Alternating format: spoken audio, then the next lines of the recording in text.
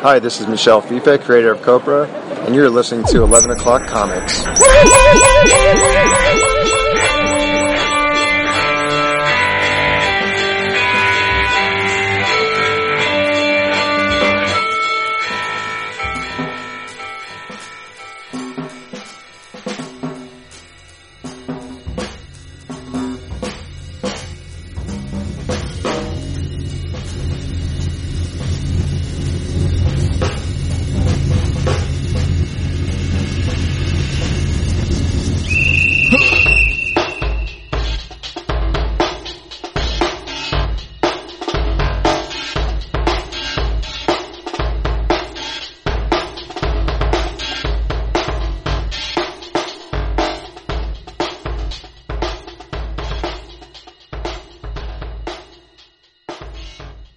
Hello, folks. Welcome to 11 O'Clock Comics. This is episode 859. Oof. Wow. Yeah. It's been a minute. This is all sounding a little weird to you all, I'm sure, but that's because our brother, our co-host, our producer, Vince B, is spending time with the family. So, I am David A. Price. And of course, I am Jeff the Land Shark. You are not Jeff the Land Shark, everybody. This is Jason Wood. What's up? And as we hinted last week, we have a very special guest making her return to the fourth chair. I guess third chair tonight, but normally we call it the fourth chair. Someone who we had an absolute ball talking to a few years back, and a lot has happened in her career since then. You no doubt have been following her 50-issue triumphant run in Captain Marvel. She also wrote, in my opinion, one of the best runs on Black Widow that we've ever seen. Of course, more recently, and we'll get into that here tonight, she has been making her triumphant return to creator-owned comics with Black Cloak and soon The Cull. And certainly last but not least, she is making the jump over to the Distinguished Competition to resurrect one of my favorite, I guess we'll call it a B-list team, just because I would say the JSA and JLA are probably the A-listers, but still one of my favorites, the Birds of Prey. Please welcome back to the show, Kelly Thompson. Hi, guys. Thanks for having me. Hello. Yeah, welcome back. It's February 2019. Oh, wow. We got to we talk were so about. young. Oh my god! And yeah, and it was pre-pandemic. Pre-pandemic. I mean, that's really what I mean by Yes. the aging. For sure. 100%. I mean, yeah, we everything we We're all talked 20 about. years older now. Yeah, we're all 20 years older now. We had the Nancy Drews. That. And as Jason said, I mean, when you were on last time, we got to talk about everything up to that point. Heart-shaped box, Nancy Drew, the Mr. and Mrs. X, your X-Men work, and then since you've been gone, we had a phenomenal run on Captain Marvel, and Vince and I absolutely love Black Cloak. And congrats on that, and congrats on the upcoming Birds of Prey, as Jason referenced. But I mean, since then you've had Deadpool. You had a story in Silver Coin, the Black Hammer Visions. You did some Wolverine. Jason mentioned Black Widow already. You did some Spidey, which I was happy to see. So I mean, you've been busy. I have been busy. I've done a lot of great projects. Black Widow was obviously one of my favorites.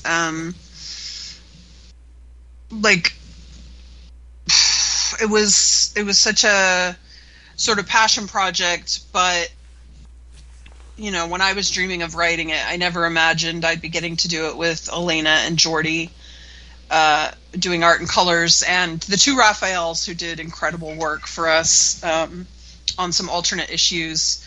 And one of my favorite things I've ever gotten to do was when we did that sort of flashback issue in the middle of the arc with the different art style, which worked really well, I thought, but especially Jordy was the one who really she was the one who really brought that all together to me, because Raphael did incredible work. I was super happy with it. We were all happy with it. But when I was looking at it, when it was complete, it was beautiful, but I was like, I don't know if it completely works. And Jordy was starting in on the colors, and we had talked a little bit about using a sort of zip-a-tone effect or a half-tone effect to make it, give it this aged quality. And I just didn't know if it was going to work. I didn't know if I was explaining myself right. I didn't know if she got it or whatever. And we did have to go through a couple passes, as I recall, to sort of get it right. And then I was like, listen, I trust you. I think you know what I want. Just go in there. I know you can do it. And what she came back with was so brilliant. It totally tied. It made Raphael's art just completely sing, but it just completely made the idea work. And it's maybe my biggest regret, because I'm a younger writer. I'm not a young person, but I'm a younger writer in comics. When we won the Eisner for that, I really regret not making a huge 5-alarm fire out of the fact that Jordi Belair did not get an Eisner for that. Like, she didn't get a statue. And it's a crime. Would any of the books, like, if you're an Eisner winning book, if you're even an Eisner nominated book, don't tell me the colors aren't a huge part of while you're there. It's a whole piece. Everyone on that team should get the Eisner, and I regret not saying anything. I think I talked myself into, don't be the new kid who's making a fuss. You'd probably like to win another Eisner again. Maybe you shouldn't make everyone mad at you. And I talked myself out of it, and I've regretted it. Well, I mean, that's very kind of you, and I think if there's one solace, it's that Jordi. She's won at least 2 that I can think of, and I'm sure she'll win many more. She gets nominated all the time. Yeah. Yes, it's personally for me, it's about Jordi, of course, because I think she's fantastic and because she deserves it. But it just speaks to a larger thing. And I know we talk about these things a lot in credits on a cover, credits on a spine, credits on a collection, the order in which the credits are done, like all this stuff we talk about. But it never even occurred to me that Jordi Belair wouldn't get an Eisner for the work she did on Black Widow if we won. Like, it was incredible. We wouldn't have been there without her. Like, it's as absurd to me as saying we would have won without Elena or without me. Like, it was a huge part of the book, and I wouldn't argue that coloring is always that big a part of the book, but it was for ours. And I would argue that most books that make it to an Eisner nomination, it is that big a part of it, because everybody has to pull. It's like it's like being in a boat together. If one person isn't pulling, it's not working, Right. So, yeah, anyway. Or like a 5-string, it's if one's out of tune, it's noticeable, right? Yeah. So anyway, I don't mean to be a fucking downer or whatever. And now I'm cussing. It's been a long week. I gotta admit. Oh, you can. Yeah, we are R-rated, so no worries. Don't worry about that. I have to say, I mean, that series was just magic to me, and I just think that selfishly, I wish there was even more of it. But what you all did do was just amazing, and I agree with you. I mean, is it? So you said Elena. I guess I thought it was. Or you said Elena. I thought it was. But Elena Casagrande. I mean, her art is just timeless. And then like you said, the Pimentel fill-in issue was very memorable because of just very nice to see the juxtaposition in visual style, given that it was a different time period. But the whole thing was just awesome, and I want to commend you. And I probably mentioned this years ago, not that you would remember, but I'm a huge Deadpool fan. And, I also note that I think that the hardest thing to do as a writer is comedy, because I think comedy is far more subjective than anything else. It's just a wider range of what people think is funny or don't. And so I always think it's a daunting task to take on a character like Deadpool that's so front and center funny. And I think you did excellent with that as well. And again, that's always sort of a personal litmus test. I'm like, oh, someone's going to write a Deadpool run. Let's see how they do.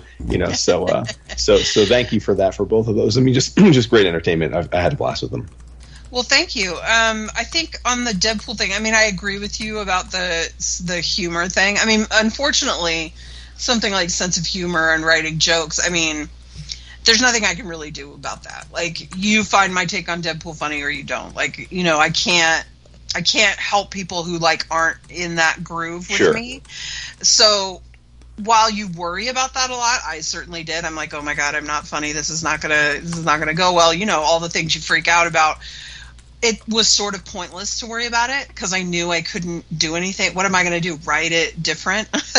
But what was daunting on Deadpool was just he's been everywhere and he's done everything, and it's so hard to tell new stories with him. And we were so excited when we sort of burrowed into this, it started as a sort of a Seven Samurai story where he's sort of assembling a weird team to fight a thing, and we ended up with the King Deadpool thing, and it was just so rich, and it just spoke so much to things that go on with Deadpool, but also let us play with really funny things, and it was a great time. There's a writer, Michael Miller, who wrote a non-fiction book, I guess you call it. It's full of interviews, and it's got some religious stuff in it and everything. I'm sorry, I don't know the final title of it or whatever, but he's got a chapter about Deadpool and specifically the King of the Monsters arc, and so he interviewed me for it. And I'll tell you what, when he sent me the chapter to check it out, I cried. I cried because it was so amazing for someone to get it, because you're out here writing your little Deadpool story and you want people to laugh. You want people to buy the book. You want people to laugh. You want to create these cool moments for Deadpool that really get remembered and that help define him as a character. You want to do all that stuff, but we were also trying to talk about monsters and what makes people monsters and why Deadpool isn't one, and how it's actions and all this stuff. And not a lot of people talk about that stuff. So seeing this very smart academic guy talk about it, I was like, oh my God, I feel so validated. So now I feel validated on two fronts, the jokes and the theme. Nice. we nailed it. Why didn't we get more than 10 issues? Damn. Because that's always the way. Well, I mean, you've done it. You joked that you commented that you were a newish writer to comics, but you certainly now had a really solid run and gotten a chance to do and touch on a lot of different books. What is the experience with that in terms of working at Marvel and then I guess now DC, but you're new there in terms of handling the somewhat unknown of how long you're going to have? I mean, I assume sometimes they do at a minimum they're going to give you, say, 10 issues, 2 arcs, so for sure you've got that much room to work with, or is it more nebulous than that when you go into most titles? Well, so it's I think the thing you have to know is that it's sort of constantly changing. I mean, before the pandemic they wanted X and now they want Y. So I don't think there's a hard and fast. They're sort of constantly looking at a changing market and figuring out what they can make inside of it. But typically when stories get launched, when a new book gets launched, you might, if you're not told it's a mini outright, you're probably told 10 to 12 issues. So for example, that's what happened to me on Hawkeye. Hawkeye was the first book I was given that was a book I built. I had been given, or I had inherited rather, A-Force after I had come off the co-write with Kelly Thompson on Captain Marvel and the Carol Corps. I'd inherited A-Force because G. Willow Wilson had a family emergency and she basically had to leave the book. So I got that, and during that time I was building this new Hawkeye book with Sana, and when we finally got the green light, it was that we were getting 12 issues. And I felt really great about that because 12 seemed like a lot because A-Force got canceled at 10 and I'd only been involved in a mini. And I know how these things go. It's hard to launch these books. So then partway through, it wasn't going great. I don't know if you remember that. I mean, Hawkeye was very critically acclaimed. We got nominated for an Eisner for that. We had really good word of mouth and everything, and we were doing pretty well among the new titles, but I don't know if you guys remember, it was a whole bunch of sort of all new titles launched in that same year or so. And I think it was feeling to the comics line as a whole like they had done too many where it was young heroes or new heroes or more diverse heroes taking over, and so it was the line was feeling crowded with that or something, I don't know. And so we were in trouble along with a lot of those other titles, and then they told us we were going to cancel us at 10, and I was like, you guys, I can't even wrap this up at 10, you got to at least give me 11. And so I reworked it so that we could wrap in 11, and then we got sort of a Hail Mary save, and they greenlit us for 5 more issues to 16, and so we had to fill in with Michael Walsh before that final arc, and that's, I'm sorry to say, how it happened on Captain Marvel too.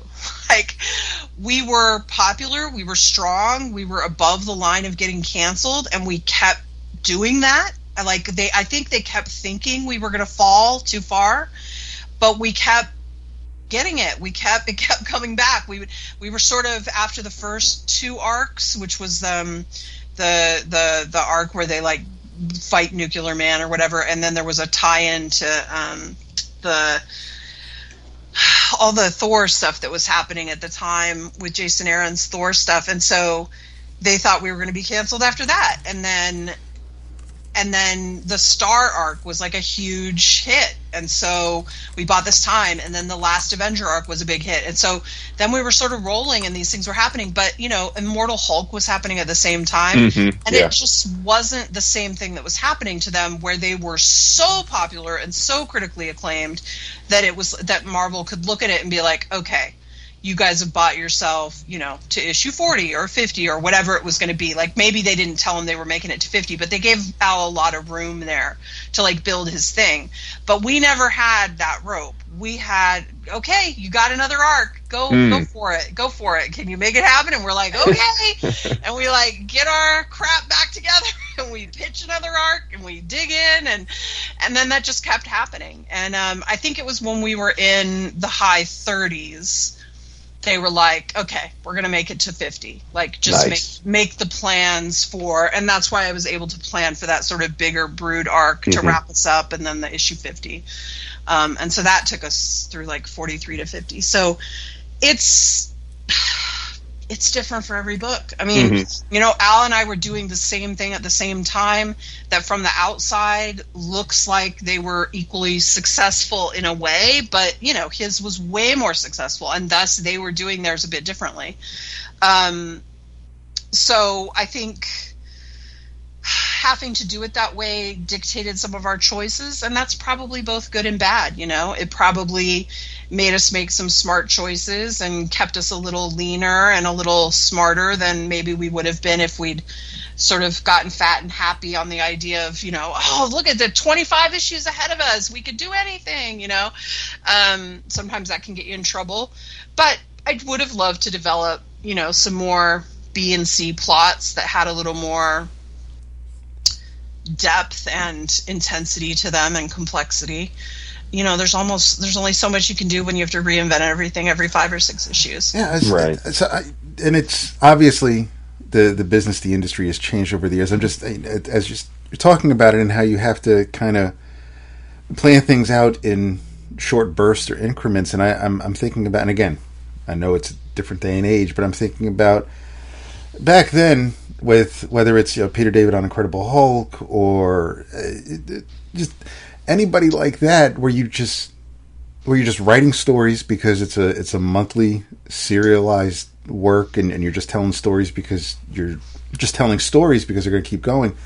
But nowadays, because Deadpool going to 10 issues, Black Widow going to however many issues, and you're kind of it has to. I don't know if it's.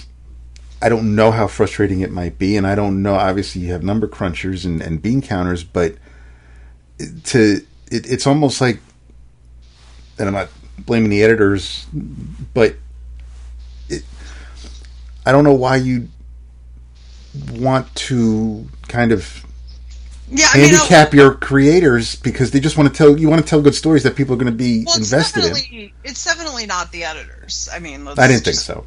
Yeah, right. Let's be clear. The editors are they're your biggest cheerleaders, I would think. You can get a bad editor for sure. I mean, that can happen. I've certainly had it happen. I'm sure it will happen again to me. Having a bad editor reminds you why good editors are so important. They're vital.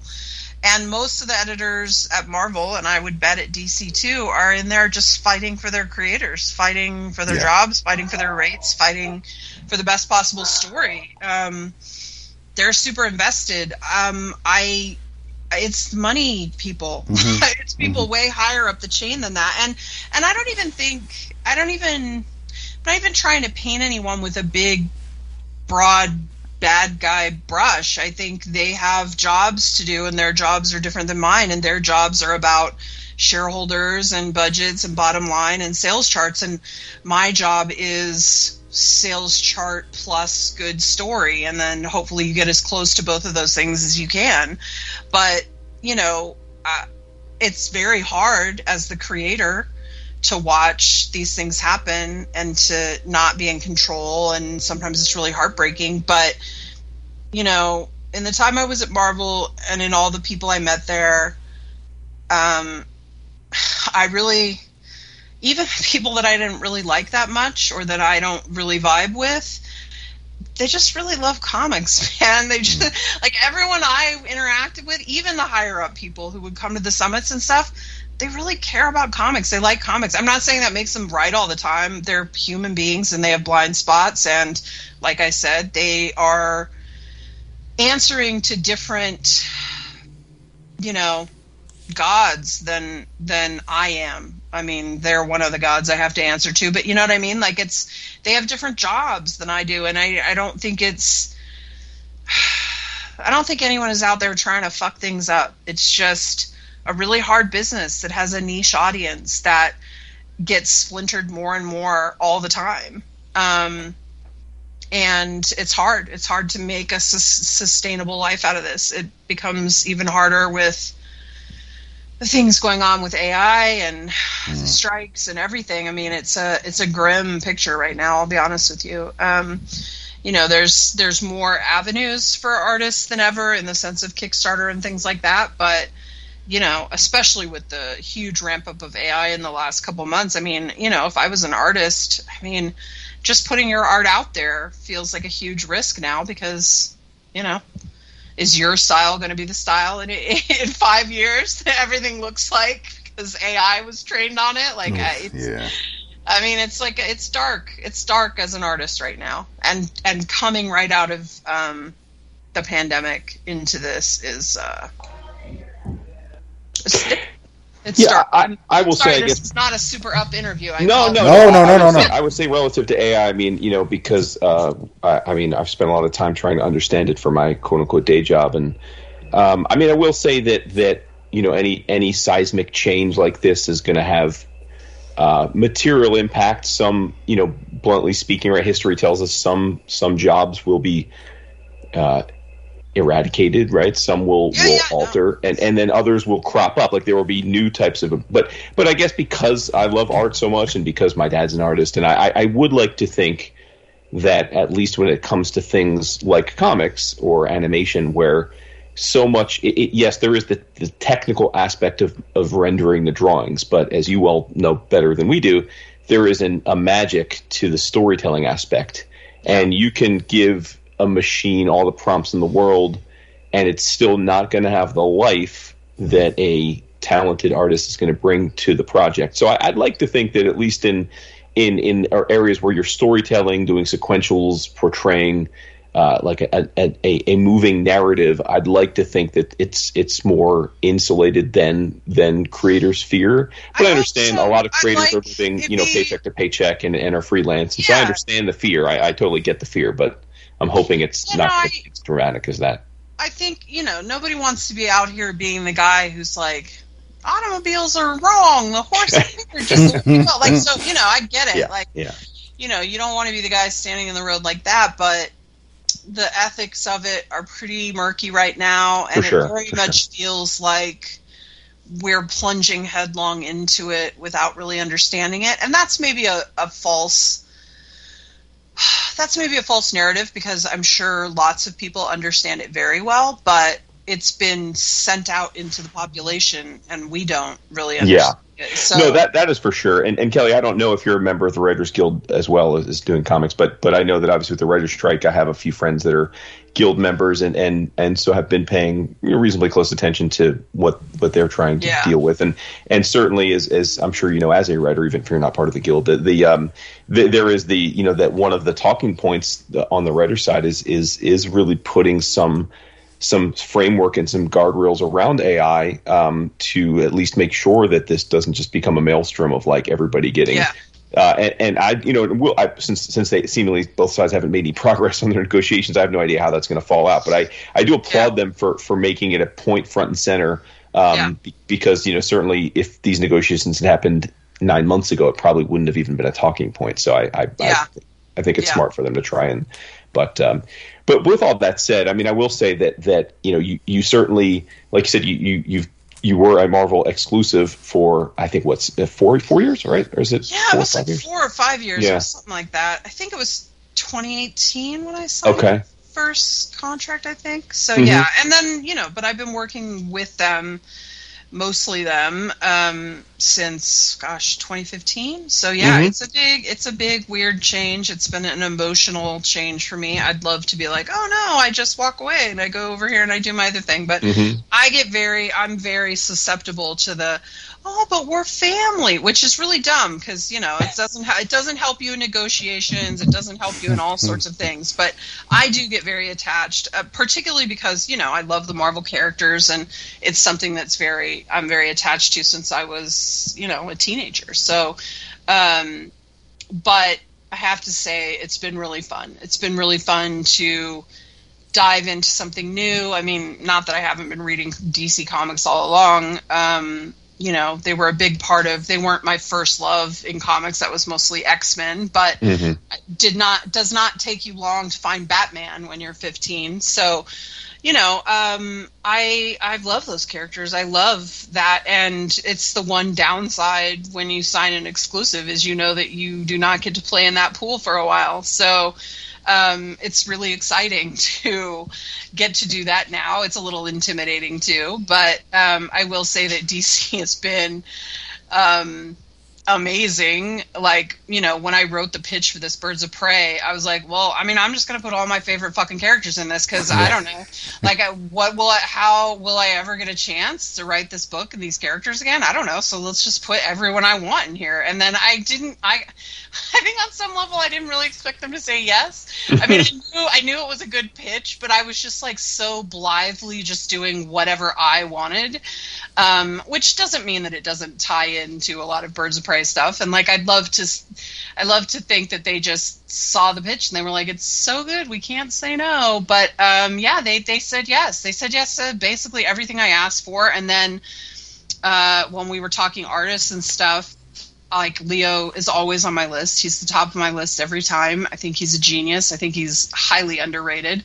And I couldn't believe for a minute that we got him. And then when Jordy came on, I was like, okay, I might be dead and like this is heaven or something. Like something might have, maybe I'm in a coma somewhere and I'm unaware of it because it's just going so well. And like the pages Leo turns in, he sent some things last night. And I mean, I was just cackling with delight at this double page spread from issue 2. It's so smart and fun. It's just such an incredible, I honestly, when, we had such a really good rollout with the character releases on social media.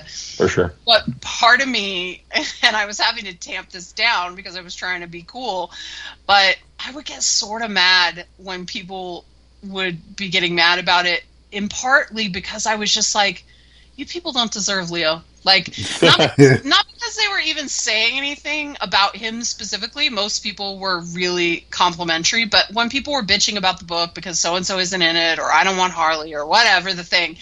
And I just thought, you guys don't know how fucking great this book looks. And it's so fun. And you're making me feel like you don't deserve it. Like, Leo deserves no one to ever say a bad word to him ever. He's just such a thoughtful, great comics maker. It's pure fun with him, and I'm very lucky. That's awesome. I was a huge fan of Gale's run on Birds of Prey. In fact, it was one of the earliest, because like you, I was a Marvel zombie for many, many years before I read other comics, and then I was reading Marvel as a teenager, and then really didn't read DC in earnest until I was probably close to like 30 years old. And wow. So, Yeah. Well, let's be clear. You said that was like me, but that wasn't me. I was reading DC when I was a teenager. Oh, gotcha. Okay. Because you mentioned loving the X-Men and stuff. So X-Men were like my intro for sure, and Gotcha. they were my first love, and they're still my prime love in comics. I still gravitate back to them more than anything. But what I was trying to say was, and said it badly, I'm sorry, is just, you're in the comic shop and you're curious. It doesn't take you long when your X-Men isn't in to be like, oh, I know about Batman. Let me see, For sure. And for someone my age, DC and Image had far more. I mean, they were often those horrible bad girl books that were not good. And I include DC in this. I mean, the Jim Ballant Catwoman. I mean, I read all of that, and I don't even know if I liked it back then. But, there weren't a lot of solo female titles. I mean, I don't know that Marvel had any in the 90s that I was reading, and when they did, they came with art that was sort of as bad as the sort of Image bad girls stuff. So, sometimes I was just looking for that character that you can connect to, right? I mean, like, I feel like that's why I read Catwoman, because she was cool and I wanted to like her and I wanted to understand that DC world of characters, even though the stories didn't super connect for me. Like, I wasn't super into it, but you're always just searching. And so, yeah, that was sort of how I first got to DC, was Wonder Woman and Batman and Catwoman. And, but I will say one of the 90s, or I guess it was early 2000s books, is the Cassandra Cain book, which I love, which is an incredible. It's just an incredible comic. I'm sure there are parts of it that don't age super well. We all struggle with that, but for the most part, it's just a really good book. It's a really smart character. It's very cool. Yeah, I think your team. So Dave is probably going to snicker, because one of my favorite tropes in any storytelling, but particularly comics, is the getting the band together idea. So I love launches of new team books for that reason, because inherently you have to introduce, like, how are they forming, and I could eat that up. You could give me a comic that's objectively, like, terrible, but if it's about getting a team of people together, I'm here for it. So, like, I live for the team reveals. So I have to say, like, and for me, like, I think, like, if I were sort of master of the comics universe, I would want teams to be a mix of the classic members and then new members to keep it interesting. And I feel like that's what you went for. So, so unless I'm missing any, I think at least what I saw is that the team is confirmed to be Black Canary, which certainly makes a ton of sense as the classic leader. Cassie Kane, aka Batgirl, and then we get interesting. We get to Harley Quinn, which makes sense given her popularity and general awesomeness. And then I think the two X factors that that's cool, like, I didn't expect that, are Big Barda and a Zealot, which I think, like, that's the deepest cut, and I love to see it. So, like what was, you said you sort of threw out a list, and then they were like, yeah, cool. I mean, like, is there anything in particular about those characters and your experiences as a reader that made you want to choose them specifically? I'm just curious, like, how it came together. Well, so issue 1 is very much the build the team issue, so you'll enjoy that. And it's a little oversized, 25 pages, Excellent. So extra fun.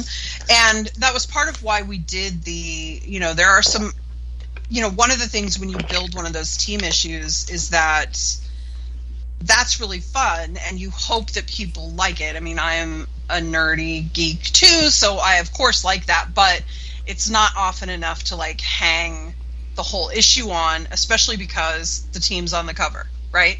So you've blown your reveal, and so that was why we did that whole social media launch. I was like, listen, this is a weird team, so let's make it work to our advantage. Let's make some hay out of it. If we run this in solicits without doing anything, then it's blown. We're done. Like, it's announced. There it is. And then everyone's going to say whatever they're going to say about it. So let's turn it into a little event. And it worked so well. It was way better than I thought. I wasn't sure because, Twitter's pretty broken these days. I wasn't sure how well it would go, but it went great. And, so first issue is building that team. And then I was very excited that I didn't see a single person. So I read thousands of tweets and things and articles and all this crap that week, and I didn't see a single person mention Zealot. And I was so excited because even though that meant she was way more obscure, which maybe is not the smartest idea, I just felt like we'd really finally. It's so hard to trick comic fans. They know everything. They're such nerds. They're all well read and they know what they're talking about. I mean, let's be real, not all of them, but yeah, a lot of them are really well read and they really know what they're talking about. And they often know more than I do because I don't have time to read every little thing, sometimes. So I was very happy that we sort of got one over on them. Nobody expected Zealot. But, it's hard to put your cast out there, especially when they trend super white and your only character of color is fully masked. Come on, Cassandra. So I felt a little worried about the sort of diversity angle, but it's one of those things where you feel like, that's not the whole team. There is more diversity there. We're just not really seeing what the book is really going to look and feel like yet. There are still surprises that we're hiding. That are things I think people will be excited about and things that change sort of the way the book works. But you can only do what you can do. I appreciate that people are sort of taking it on faith. I've seen a lot of really people who are like, well, I'll read the first issue and see. And honestly, that's all I would ever ask for. Yeah, I think that's fair. If you don't get it or don't like what we're doing in the first issue, you absolutely should leave. Because it's much like Hawkeye, issue 1. We know what we are from page 1, issue 1. Like, that's the book. There's no uneven footing as we figure out what our vibe is or we figure out who we are. We know exactly who we are, and it's there on page 1. And so you'll either be into it by page 25 or you won't, and that's fine. What more could I ask for, right? And so the team is weird. I think the team is very serious and very powerful because it's a very serious mission. There's a lot at stake personally for Dinah, among other things. And so she builds a really aggressive team. And then, but, Zealot and Cassandra would, if they had their way, never speak. Barda speaks strangely, and she's a little unpredictable. She's still got sort of a fish or a stranger in a strange land vibe, just a little bit, right? And then Dinah, I would say Dinah is pretty normal. Like, she's not a chatty character, but she's also not a laconic character. And then, so who do you need? I mean, honestly, people who don't like Harley, I get it, but trust me, I'm the writer. We needed her. The book really works, but when I was writing it, and Leo agreed, actually, he was like, I didn't really expect it, but Harley was really fun here. And I agree with him because water isn't interesting. That's why you need oil. You need that oil to go with that water. It's the same reason that Buffy the Vampire Slayer, the Scooby Gang needs Cordelia. Without Cordelia, it's like everyone hugging all the time, or it's like everyone is on the same page all the time. Everyone is too supportive. You need someone there to go, wait, what if you're wrong? Or, I'm not sure I believe you. Like, you need that contrast. And there's a little bit of it there. I think Barda is a pretty good character. She speaks truth to power whenever she wants. So she's got that vibe, but the book really came alive with Harley, and I think it worked before she comes in, but it works even better once she arrives. And I hope people will agree. The funniest thing I've seen in the commentary is everyone being concerned it's going to become a Harley Quinn book, and that is never gonna happen. Like, I don't want to insult Harley fans because I like Harley Quinn. I think she's a really interesting character. I enjoy writing her. I think I write a version of her that people are gonna like. She's my least favorite character on the team. There's no fucking way it's becoming Harley Quinn and the Birds of Prey. Like if anything, it was gonna become Big Barda and the Birds of Prey, or Cassandra Cain and the Birds of Prey. Like, it's just not even a thing that even crossed my radar because I know how I feel about the characters. So it's really funny to watch people get super upset about that. And I'm like, Harley? No. Or like hardly. You should be, yeah, you should be worried about Barda, maybe. And I've seen the preview pages or at least some of the panels you've shared on your Substack, and just unlettered, just pure black and white line work. It looks absolutely amazing. Right? That double page spread with the DeLuca effect with all those black canaries and Cassandra Canes fighting. So that's page 4. Mm-hmm. I mean, it's page 4 and 5, but I'm just saying, like, we hit the ground running. We do not stop. It's a super fun book. I hope people are going to flip out about it. I'm worried about it because it's our first thing over there, but it's hard for me. I don't know. I had one real gut check moment the week of the release when people were getting so mad about Babs and Huntress not being in it. I expected it with Babs, and I knew I'd hear a lot about Huntress not being in it, but I did not expect it to be as intense as the Babs stuff, which I had come prepared for. But the Huntress took me by surprise, the level of intensity that people were mad she wasn't there or interested in her being there. But what I never really was worried about it because I was like, I've seen the issue. Like, I know how good it is. They're just gonna like it. It's so good. It's so fun and cool. And then I was like, oh wait, that's what I thought about West Coast Avengers #1, and I still feel that way. I think that's a great first issue. I love it. Me too. Yeah. Stefano Caselli's art is so good. It's so fun. It's so cool. It, like this, knows what it is. And so then I freaked out. That was my first freak out, where I was like, oh shit. Is this going to happen to me all over again? I don't think it is. But it did give me pause because sometimes the issue being great, it doesn't matter. Sometimes it's just not what the market will bear. And like, it will break my heart.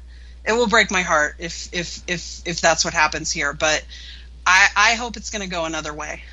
I think it will. I hope so too. We are. I can't say that our podcast community is indicative of the broader comics community, but it certainly can say with absolute clarity that our community is super stoked for it, and I think they have impeccable taste. They do. So yeah. hopefully they know what good shit's all about. That's good. Now, for sure. We've got probably two of like the biggest. So a lot of our hardcore listeners and patrons are also big original comic art collectors, and two of them are absolutely massive Barda fans. Where like if you ever see like Barda original art or sketches show up on the internet, chances are they're for one of these two gentlemen.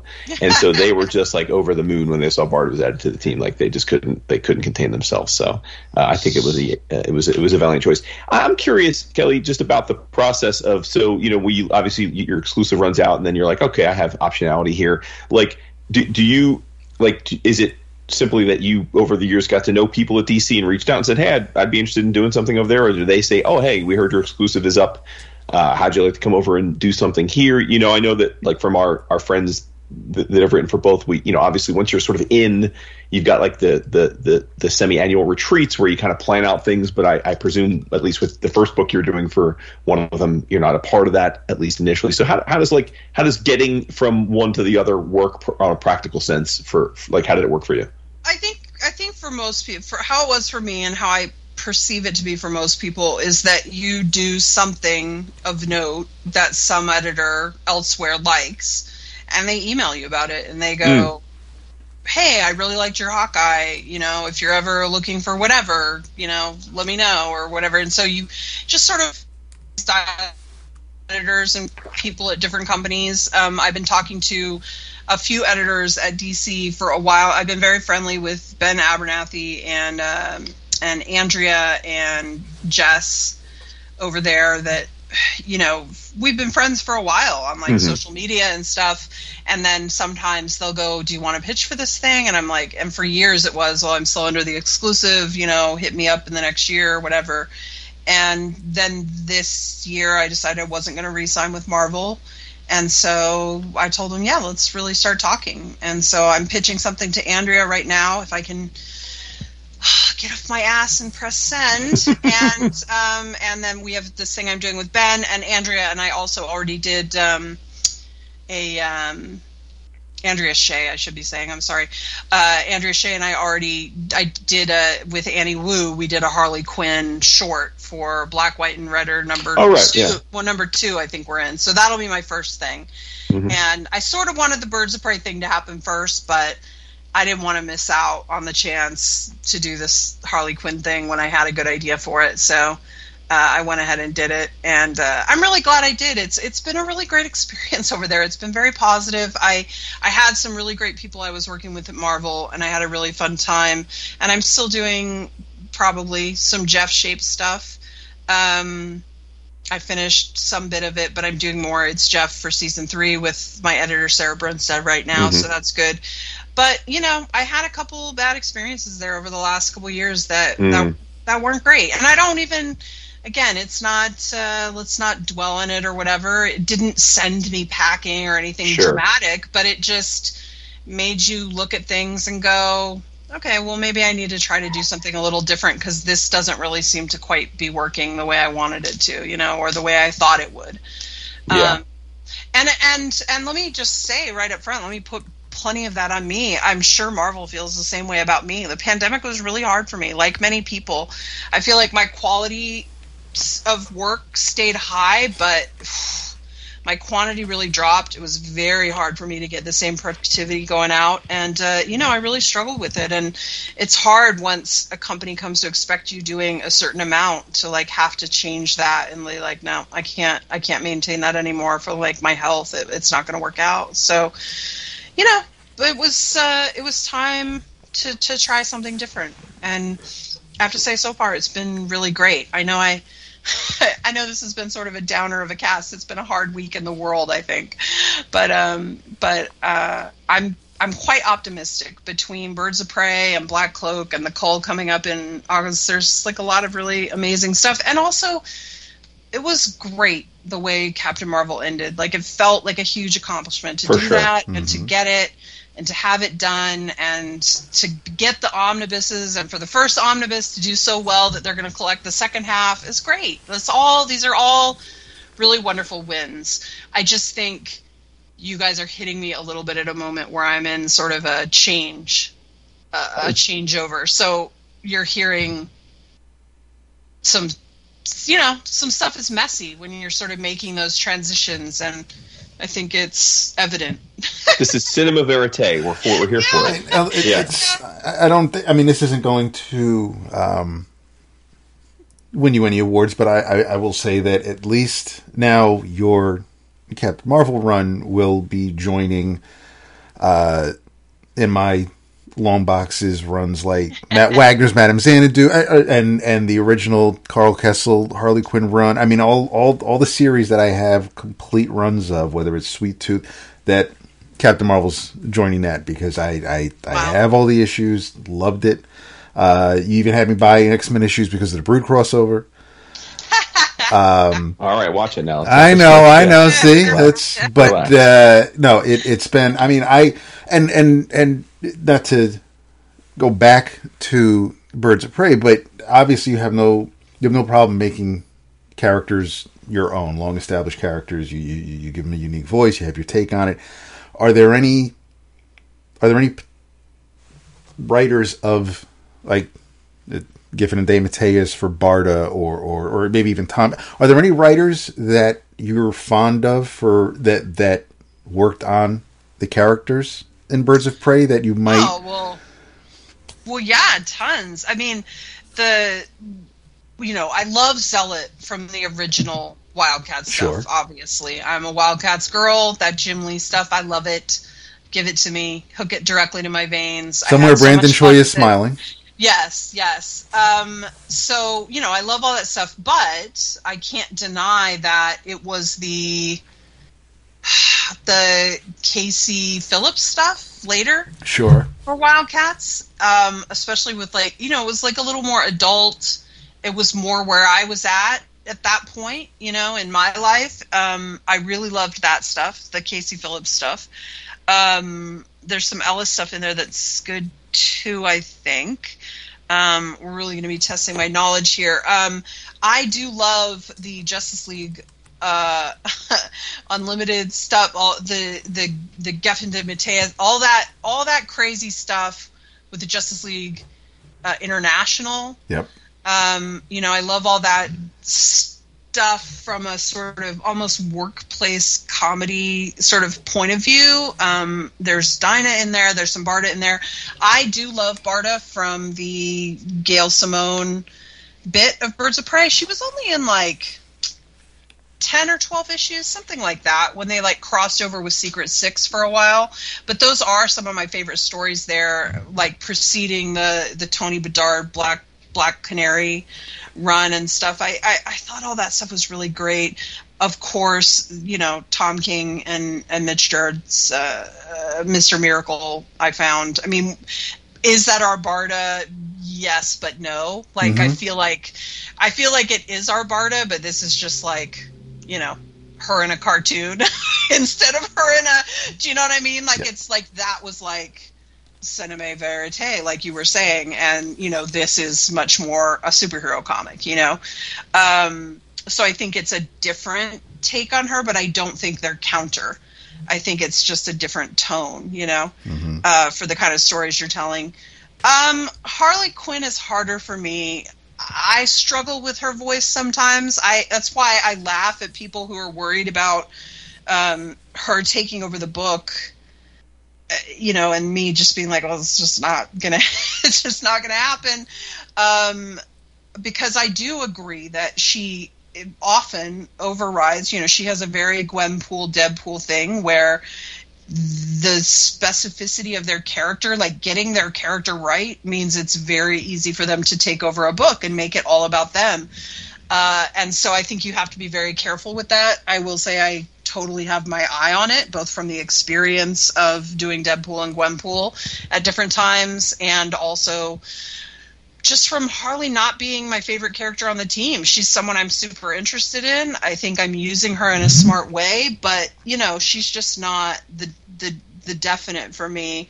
I definitely, I don't know if this is incendiary or not, but I do enjoy her on the TV show a lot.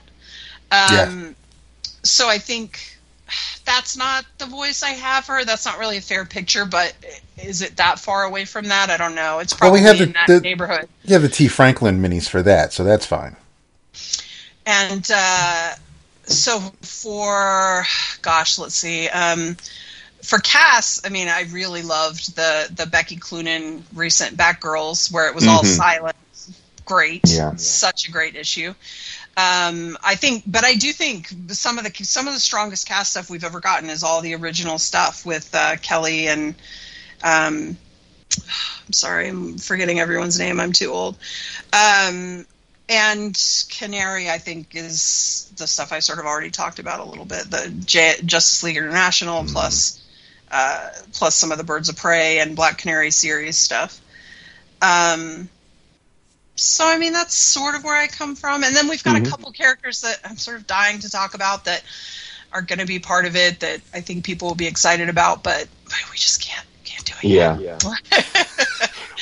One of the cool things, Kelly, about you is that you clearly still enjoy reading comics. I mean, as you probably know, like as you've gotten to know other peers, and it seems like a lot of creators, partly because I guess they just get busy and are like, oh, I don't have so much time, but like just kind of stop reading other comics. And David and I and Vince have always been stunned at that. Like, we'll have friends or guests on and they're like, yeah, I don't really read many comics anymore. And I'm always like, what? Like that's kind of a bummer, but it seems like you still at least read where you can, right? Like you still enjoy comics as a reader. I love comics. I read comics every week. I think I don't. I think it's sometimes hard. I'm not saying this is what's happening when you talk to people about this, but it is sometimes hard to talk about it because sometimes your colleagues are doing really incredible stuff that you just haven't gotten to read yet, but you hear it's incredible. And other times colleagues of yours did something you don't really like. And you don't want to say it, right? Sure. And you don't really want to talk about that because you just want to sort of support people and be positive. But I think I would say the number one runaway problem is we have to do so much reading for research. whether it's something you're writing or something you're trying to write, like pitching or whatever. There's just so much work to do that. It does get really hard to stay on top of current comics, because that's almost never what you need to read. I mean, maybe just to get the lay of a current situation, but mostly when you're going back to do a pitch or something, it's not, it's a book from 5 years ago or 10 years ago or whatever that you've got to do research for. So it's a little bit tricky in there, but I would not have a lot of faith or trust in someone who's genuinely not reading new comics, because how are you keeping abreast of what's happening in this industry, of the cool things people are doing or not doing? I feel like you've got to be looking at that stuff, otherwise you're very out of touch very quickly. I mean, do screenwriters not watch other television shows? Like, people writing pilots, like, you got to. That's always been my perspective. Like, I understand, you sort of have to have a passion for the medium, right, and maintain it. But I will share a little anecdote to you that hopefully brings this full circle. So on our show, typically we do a thing at the end where we do In Your Travels, where we kind of just sign off with like something that we want listeners to read. And years ago we had Scotty Young on, who's a friend of ours, but obviously also a creator, and him.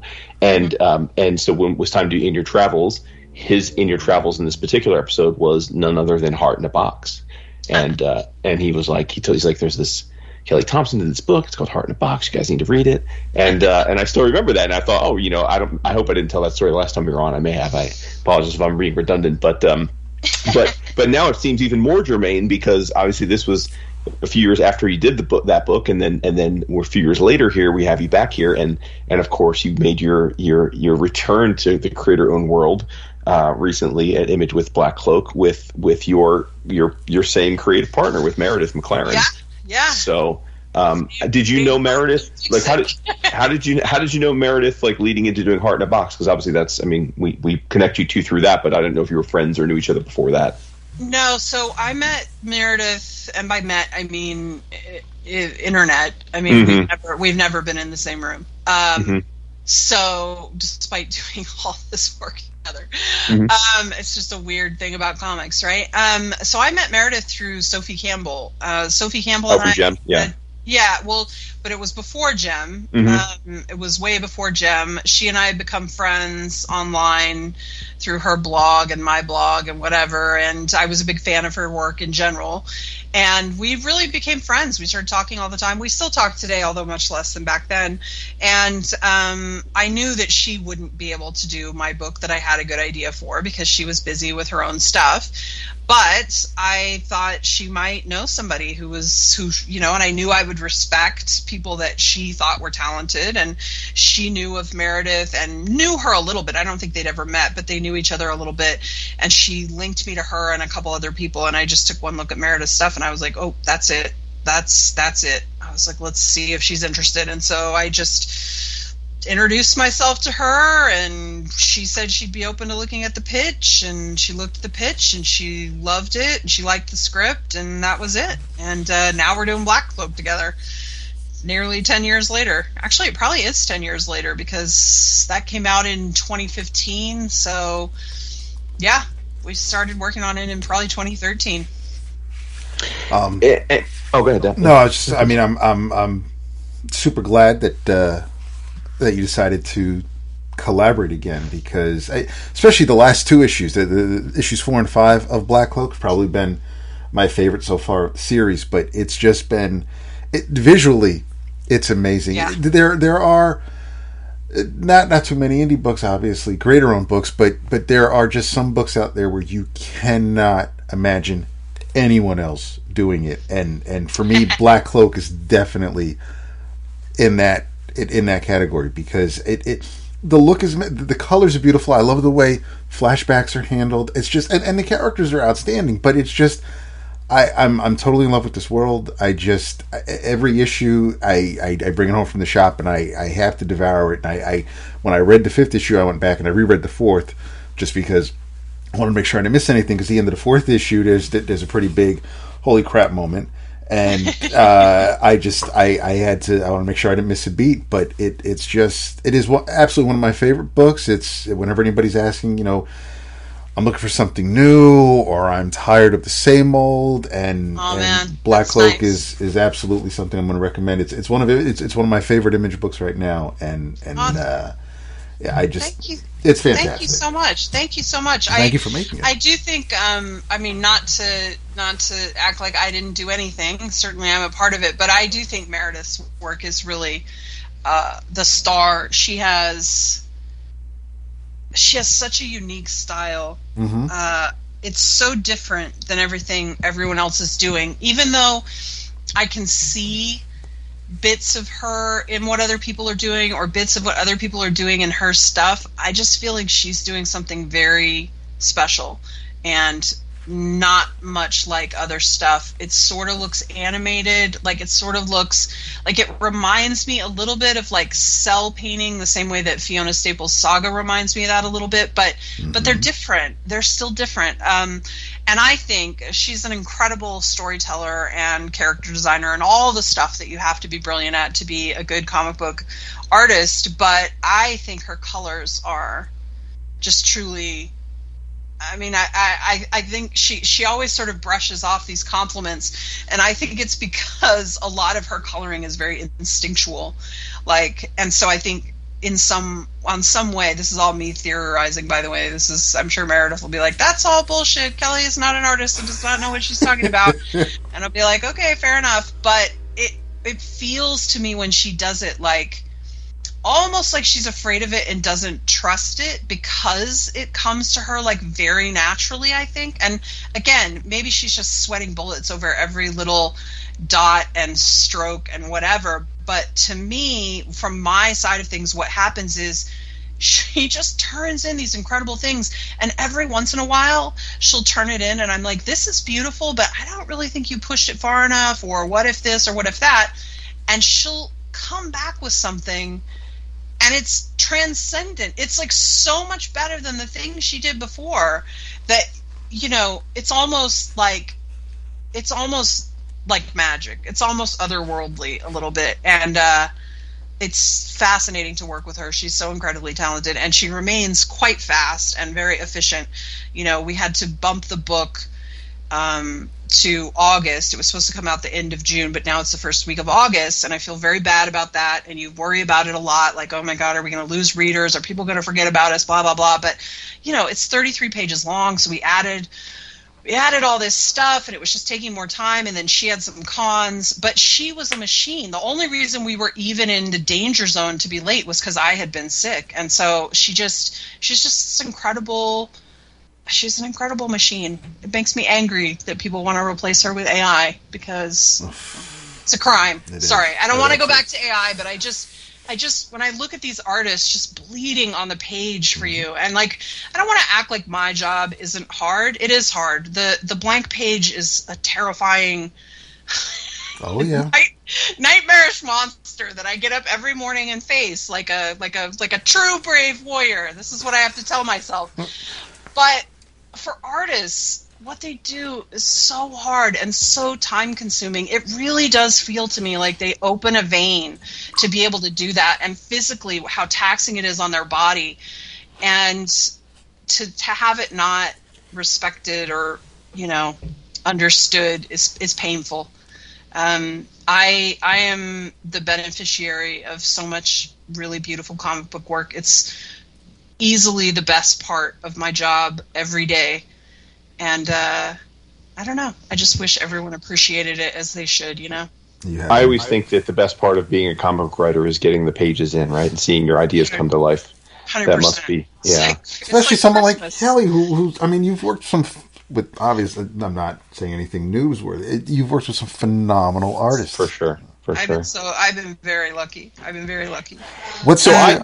Oh no! I was going to say, I'm not what I would like. I'm not someone I would consider a cover person. It's been a long time since I've bought a comic. Long gone are the days where I would buy a comic because of the cover, right? Yeah, but I will say that the reason I'm bringing that up is that since I don't consider myself a cover person, I am struck by the fact that your covers for Black Cloak are so indelible to me, and part of that is because they are genuinely different than what we normally get. And for those that maybe are listening, because this is an audio show that don't know what I'm talking about, haven't read the book. First of all, shame on you for not reading the book. But the covers are, and I don't know the technical term because I'm not a graphic designer, but they're not full, like full bleed images. There's basically like a good, like I'd say 2/5 of the top of the page are a monochrome in its frame, and then there's a square image that takes up about, again, like 3/5 of it in at the bottom of the book above the, I think, very nice typeset logo, but the logo again isn't all that large. There's a lot of like space in it, and I'm curious, because again, like it's not. I mean, as someone who reads hundreds of comics a month, that's not. It stands out to me. So, what was the thought process there, and like, is that a you decision? Is that is that a Meredith decision? Like, I'm just curious I guess it's ultimately my decision because I was the one who had the money for the Substack stuff. So I guess technically I was the writer and the money, and so probably I have the final vote. But so I would describe it sort of. It's almost like the idea. It's almost like it's a die cut cover, like that. There's like a window looking that's through. Fair. Yep. But that's sort of how I would describe it to people who haven't seen it. But I have to give all credit to Ryan Hughes, who's our book designer. Okay. And he pitched this right out of the gate, and I was very skeptical because, from my point of view, even though I liked that it felt different, which is a huge reason we did end up going with it, and I loved the logo, I just felt like we're going to have not only all Meredith's incredible art, but I had all this incredible art for issue 1 of these variant covers, and I was like, we're going to have to make all this variant cover art like really small within this frame, and we're going to have to, and he was like, no, we're going to integrate it every time we're going to get, I was like, that sounds expensive. He's like, no, it's fine. But he really had to talk me into it. And I've been very glad that he talked me into it because nicely done, Ryan. I agree with you. Our covers are really cool. They're very distinctive, and because they use that, except for we have a few clean dress covers here and there, it gives it a real consistency that is very cool. It's especially cool when you see it. I was just going to the image site to look up something, and I saw them all at the bottom there, and I was like, oh shit, those look cool. Yeah. Together on the digital shelf. So I'm glad you noticed. I'll make sure to let Ryan know. Oh, for sure. You mentioned briefly, you just mentioned the Substack, and it's interesting that I don't know how, what is it, are we 2 years into Substack now? I don't remember when it started, like but 2. Yeah, I remember that when it was happening, we had a couple creators and friends come on the show right when it was happening that were involved and kind of walked us through the model and at the time, as a person who again, by day, when I'm not talking about comics is in finance, I thought, what a wonderful bonanza for you writers who are given this opportunity, because from my vantage, it's like, there's this like effectively giant pool of money that Substack wants to create a new market, and they're like, here's the money, and you guys just do something, and then if it doesn't work out, no downside. If it works out, great. So I guess my question for you is twofold. One, since we're past like that first year when you all got the grant or whatever they called it to kind of do your thing, you're still doing your Substack. So what has your experience been with Substack? Is what it is now for you the same as what it was then? Have you learned things? Do you still like it? And then two, did the Substack success, at least the initial financing, have a role in being able to jump back into creator own? Because as you just mentioned, I mean, it is not, especially the image model, you're sort of executive producer and taking the financial risk, at least at the outset, in terms of hiring the team and editing and production and printing. So like, I'm just curious how that all rolled together, and was Substack a big part of you being able to do this in the call? So I think the Substack question is a couple things. I think first and foremost, Ed Brisson, Matt Rosenberg, and I all went to Substack for newsletters around the same time, well before the Substack stuff started happening with the Substack Pro, whatever deals that were happening. We went there primarily because Twitter was becoming so rough. Mm-hmm. I mean, we'd started a Slack so that we could talk to each other not on Twitter DMs. We have a Slack for our patrons for Yeah. the same reason. Yeah. Yeah, Mm-hmm. and so, we just wanted to get away from Twitter. And so then the newsletter became, if this thing's really going to implode, like, we need to try to migrate our readers and, all this stuff. So we were already doing that stuff. So for just that reason, I think the newsletter is great and helpful. Like, separate from all the prose stuff, and especially with what's happening with Twitter now, I'm incredibly grateful that, I've got like 3,000 readers over there or whatever. I've built this great little community. It's awesome. It's great. I have no complaints. Okay, well, there's one complaint, but let's leave that out today. But there's Black Cloak and the Cull do not exist without the Substack program. Okay. No doubt. And I'm probably still at Marvel Comics under exclusive and not writing Birds of Prey. So it's a complete game changer for me. I'd been trying for years, and whether it was because I accrued debt, in order to get where I was, and paying that off is harder than it looks, or, my partner and I moved to Portland right when my career was first taking off, and like we're still paying that off, and he hasn't been able to work very much in Portland because he works in film and television, and the industry here is very unreliable, and so I just could never get out from under it to like save up the money to like, hey, let's do this comic. And so without Substack knocking on the door, I don't know how much longer it takes me to get those books off the ground, but they're also probably not the Cull and Black Cloak, because windows close on these things. People get busy and they move on to other things. Like it's all about luck and timing, I'm sorry to say, or it's a lot about luck and timing. So right place, right time, and this money came in and I was able to make these things happen, and I'm always going to be grateful for that. I mean, depending on how some things go with Black Cloak and the Cull, they could be things that really change my career, and Birds of Prey too. And again, without the security of being able to do the Black Cloak and Cull books, I'm still tied to Marvel, probably. So in a deal that, and not that there's anything wrong with being tied to Marvel, but in a deal that I didn't think was good. So that's not great. So, I'm super grateful. Fantastic. There you go. So the Substack experiment was worth it if for nothing else, that it got you the opportunity to go into creative writing. Yeah, because I don't think anyone who took the deal was like, oh yeah, this is going to change comics forever. They were like, well, let's try it. We're all interested in that, especially because we've been going through this pandemic and the shops aren't open and printers aren't printing and all this stuff. Like, let's do it. But I think all of us were very smart who were lucky enough to get the call, because you could look at the contract and go, well, there's very little required of me in this. So if I can just meet these deadlines, it's really just a bunch of money to fund these things, and the Substack portion can work or not. It doesn't matter. Mm-hmm. I will still have those books. So the Substack for me has been completely successful because it's built this audience, it's maintained it.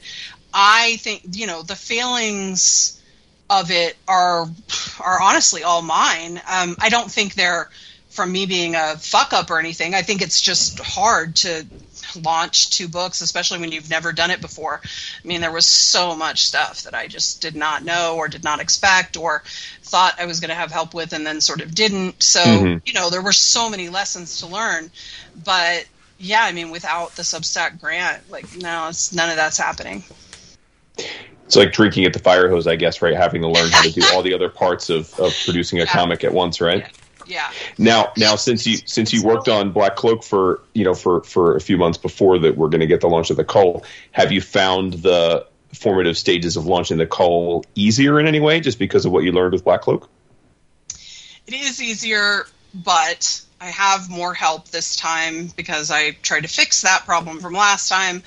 Also, Image changed their distributor, so everything changed. So yes, I learned, but then now I have to relearn, so you know how it goes.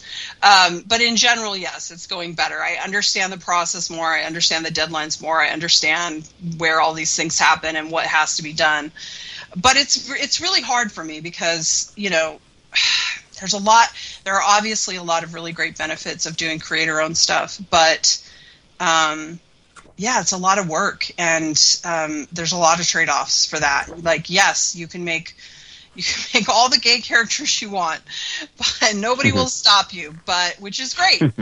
But, you have to be the one who's, up in the middle of the night fixing files if they're wrong, so, and freaking out because some lettering that you don't know how to fix is wrong, or, whatever the million little things that can go wrong with production that you're not really qualified to fix but are somehow in charge of because you have to get other people to do it. I found it very stressful, and I found it very distracting to trying to be a writer, which is a sort of, annoyingly time-consuming sort of, hey, it doesn't really look like you're doing anything, and I'm like, hey, I'm really not, except for I'm trying to solve a plotting issue in my head, or whatever. Like, it's such a weird job, and it looks like you're not doing anything a lot of the time. But if you fill your brain up with a lot of other dates and facts and guidelines and all this other stuff, it really clogs up the sort of process. I found it very difficult. Do you envision, maybe it's still too early to tell, but obviously it seems like Black Cloak was structured from the start as this 6-issue arc, and it seems like the model for Creator and now, and I think makes sense, is like you kind of plot arc to arc because you just never know what the sales and if it's going to make sense, and then you probably have some follow-on ideas if the opportunity's there. I'm curious if you have any thoughts as to whether you will continue with Black Cloak in some way, or is that still to be determined? Black Cloak is going to keep going. Nice. Yes, we're very happy to do more. Good. As we wrap up 6, we're starting to talk about what the next arc will be. Are we going to renumber with the number 1? Are we going to try to do a number 7? How all of those discussions are happening. And then there's also a separate element that's sort of more of a web element that's sort of like a comic strip that sort of takes place in the Black Cloak world or something like that we're playing with. So there's a lot of fun stuff that we're building that I hope is going to really go over great. I do think we're pretty on the line financially. Like, the trade needs to do well, and I need new people to come in for issue 7 or 1, whatever we call it, once that trade is out. Like, we need to get the word out for when the new stuff launches to make sure we at least start with a strong first new issue for the new arc, because, that really funds a lot of what's to come, and without the benefit of the Substack money, it has to be a much leaner budget. So it's going to be tricky, but I'm excited that we're doing it. I'm a little scared. I think you'll definitely get more close to 20-page issues. We're not going to have any 52-page issue 1s anymore, because that's when you have Substack money in your bank. You're like, we'll do it up. So I think that's the kind of thing, but I'm excited. I'm excited for us to try it with a little less net and see if we're able to make a go of it. I think we got a lot of love and praise and a lot of great reviews for Black Cloak. It just felt, even though it's a little scary to keep going, and it's risky, it just felt like what we both wanted, and it seemed like we'd built something that people had really responded to, and it seemed like a shame to give up on it after just 6. So I'm excited. We're going to keep going. And Meredith is too. She's got a lot on her plate, but as I mentioned before, she's a machine, so it's helpful.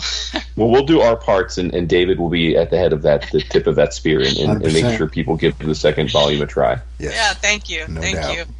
Do you guys want me to send you the cull?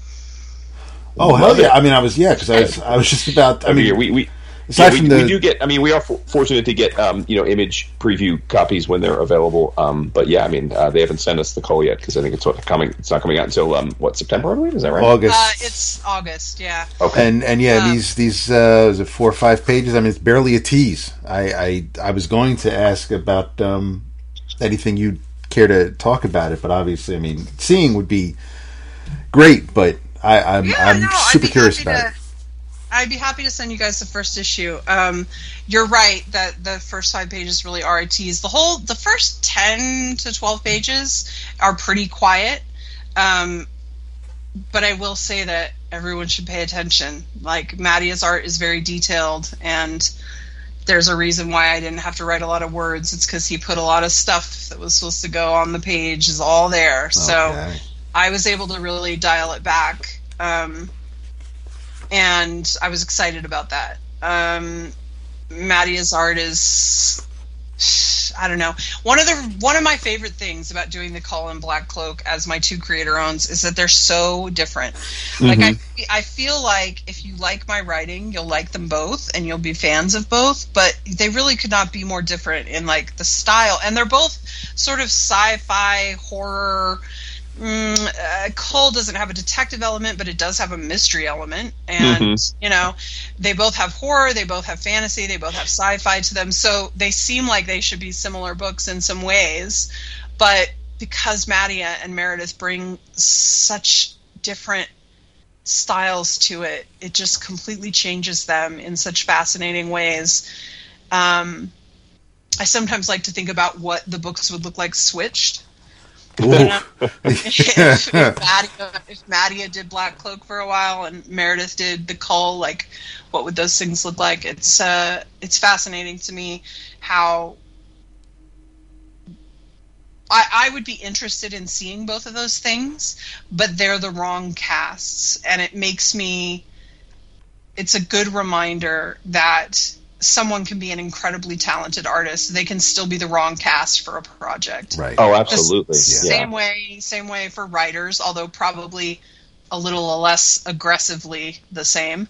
Like, it's probably a little subtler that you'd notice it. But I really think that's one of the true superpowers of a great editor, is just knowing how to cast books like that. So it's been fun. Fun. I'm looking at one panel for the Cull, and you saying that, and I'm having a really tough time trying to figure out how Meredith would, especially if we're talking about the scene settings and how everything would be the same, or if Meredith would take the art or take the panel description and do it in her way. But the detail in the Cull is striking, and Meredith, the expressions are there on the characters' faces and whatnot, but some of there may be some detail lost, but her color makes up for that, obviously. But she would just approach it completely different. Yes. I'm sure she would lay it out differently too. I mean, Mattia, you guys will see when you read the Cull. I mean, Mattia basically all the panels are basically like widescreen horizontals, like, except for when it like expands out to be a double page spread or something. And because it gives it this very cinematic feel, but like Meredith would never do that or want to do that, you know. So it's just interesting. But like when Mattia did a couple covers for us for Black Cloak, he did one for issue 3, you know, and it like blew Meredith's and my mind to see him drawing this Rena character that we liked so much in this like hyper realistic style, and it made me want to see him take on all the Black Cloak characters and see what he'd do with them. But then it made me think about what Meredith would do, you know, with his monsters and with his, you know, with his teens that we're dealing with. And I just think it's an interesting thought experiment that really crystallizes how much the artist brings to the project. I mean, it's like a totally different animal once you change that, you know, without changing anything else. And it's beautiful. Comics are amazing. Truly. Yeah, you worked with Matt. I think you first worked with Mattia on what was it, the Jessica Jones, right? Is that where you? Yeah. Mm-hmm. Yeah, that's where. Yeah, I remember that. I think that was his first thing for Marvel too. He might have done some covers before that, but I think that was his first sequential art was on that, and he did an amazing job on that. For sure. Yeah, I mean, you had me at Goonies with the solicit, right? It's like as a child of the 80s, it was like, okay, all right, I'm here for this. Yeah. So, Do you all write the image? Because like I'm always one of the fun. Like I have such fun. I do a monthly video going through the previews and DC Connect catalogs for our patrons. You know, just talking about the things that I think are worth their attention. And one of my favorite things is the image elevator pitch, because it's always like, if you like this thing and this thing, well, then this comic is for you. And I just think I don't know if there's a specific person or if that's left up to you all, because like it's like, first of all, like half of them admittedly always seemingly compare them, like it gets compared to Saga, right? Like I know, if you like Saga and something, it's like, but then, you know, I think for the call, at least on the website, it said if you like Something Is Killing the Children and the Goonies. And I love both of those things, so I'm like, okay, like and I like Kelly's work, like I'm here for it. But I just think it's funny, like who gets to pick that? Like, is that a you thing, or is that like someone at Image? You have to pick it, but they make you pick it. I mean, oh, I see. Okay, they want you to be able to list comparables, which I find very difficult. Right? Yeah. Especially because I happen to think Black Cloak is similar to Saga in some ways. Mm-hmm. Yeah. But even if I'm right, it's absurd to compare yourself to Saga. It's so ridiculous. Well, right. I mean, I think it's like one of the best, biggest, longest, most popular running books, and you're like, hey, we're just like, no, nobody's like that. Nobody's like that. We were just in trouble. We ended up with Monstrous and Saga as our two comparables that they asked for. And even Monstrous, I don't feel like we're anything like Monstrous, but there are some feminist messaging. Sure. It's made by women. The style is atypical maybe for what you're seeing. It does deal with like monsters and creatures and stuff, and like sort of fantasy and mythology ideas and magic. And so like I'm like, okay, I guess that. And they're like, oh yeah, we like that comparison. I'm like, okay, great. I don't know. Mm-hmm. But like it's very hard. I think you were asking, do I write the solicits? Do writers write the solicits? I've found sort of two schools of thought. I've never met anyone who likes doing them.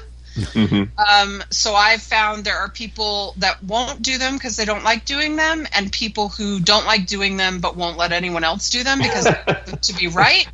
I am in that camp. Okay. I hate doing them, but I mostly do them because I want them to be what I want them to be. And that's fair. I think good editors at places like Marvel and DC, they might write a draft for you because they know you're a pain in the ass who won't get back to them on time, and so they try to help you by writing a draft, and then it's easier for you to go in and edit that and be like, okay, maybe this though, you know, and then you sort of meet in the middle. I had that a lot with Sarah. Like Sarah and I got in a very good groove because we did so much Captain Marvel together, and we were also doing Black Widow. She got very good at writing them, and I would have very few tweaks. Ben is very nice. I think there are some editors that don't even ask. I think any editor that works with me knows they should ask, which says something terrible about me, but they do ask me, so they must know. They must just sense it in me. But I wrote them for Black Cloak at Image and for The Cull, and I decided to do them weird. We started out normal for like the series premiere, whatever, but then I was like, nah. I was like, nobody pays attention to these, really? And I feel like doing weird ones that are like Hungry Mermaids, Murdered Prince, like I feel like that stands out more. For like sure. It might make you go, oh, well, what's that? You know, and like, so I figured, I don't know, it can't hurt. It's like if someone's reading them, then probably they're excited by something that breaks the pattern, right? I don't know. Definitely. Yeah, well, listen, I'm living proof that some people do pay attention to them. So, to create content.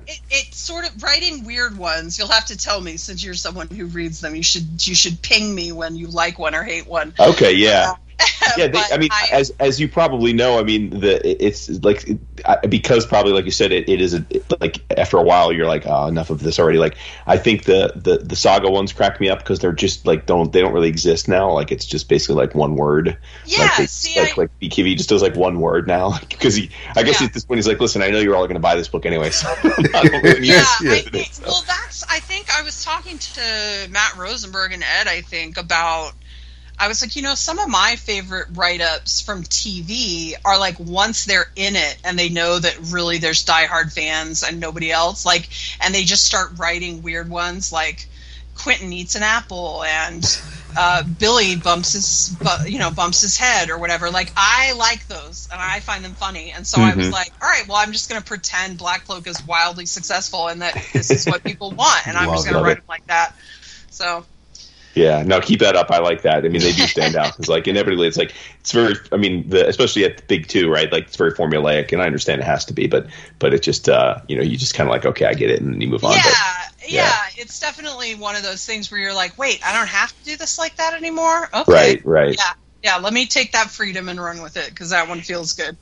Yeah, I think, I know you wrote for CBR for a bunch of time before you jumped into the writing. So, you've had your experiences of like reviewing or talking about the comic industry before you actually made comics. So, like, one of the things we talk about on the show, because again, we're going on, 900 episodes, 15 years, is that there are these certain comics that hit this point in their existence where they've been so good for so long that they almost fall out of the narrative because there's not, like, you don't really have anything more to say about it without being just like spoiling the plot. And Saga's at that point, right? Like, we never talk about Saga on the show, not because it isn't still one of the best books, but just because it is one of the best books. And like, unless we want to spoil the plot, there's nothing really more to say on it. Before that, it was The Walking Dead.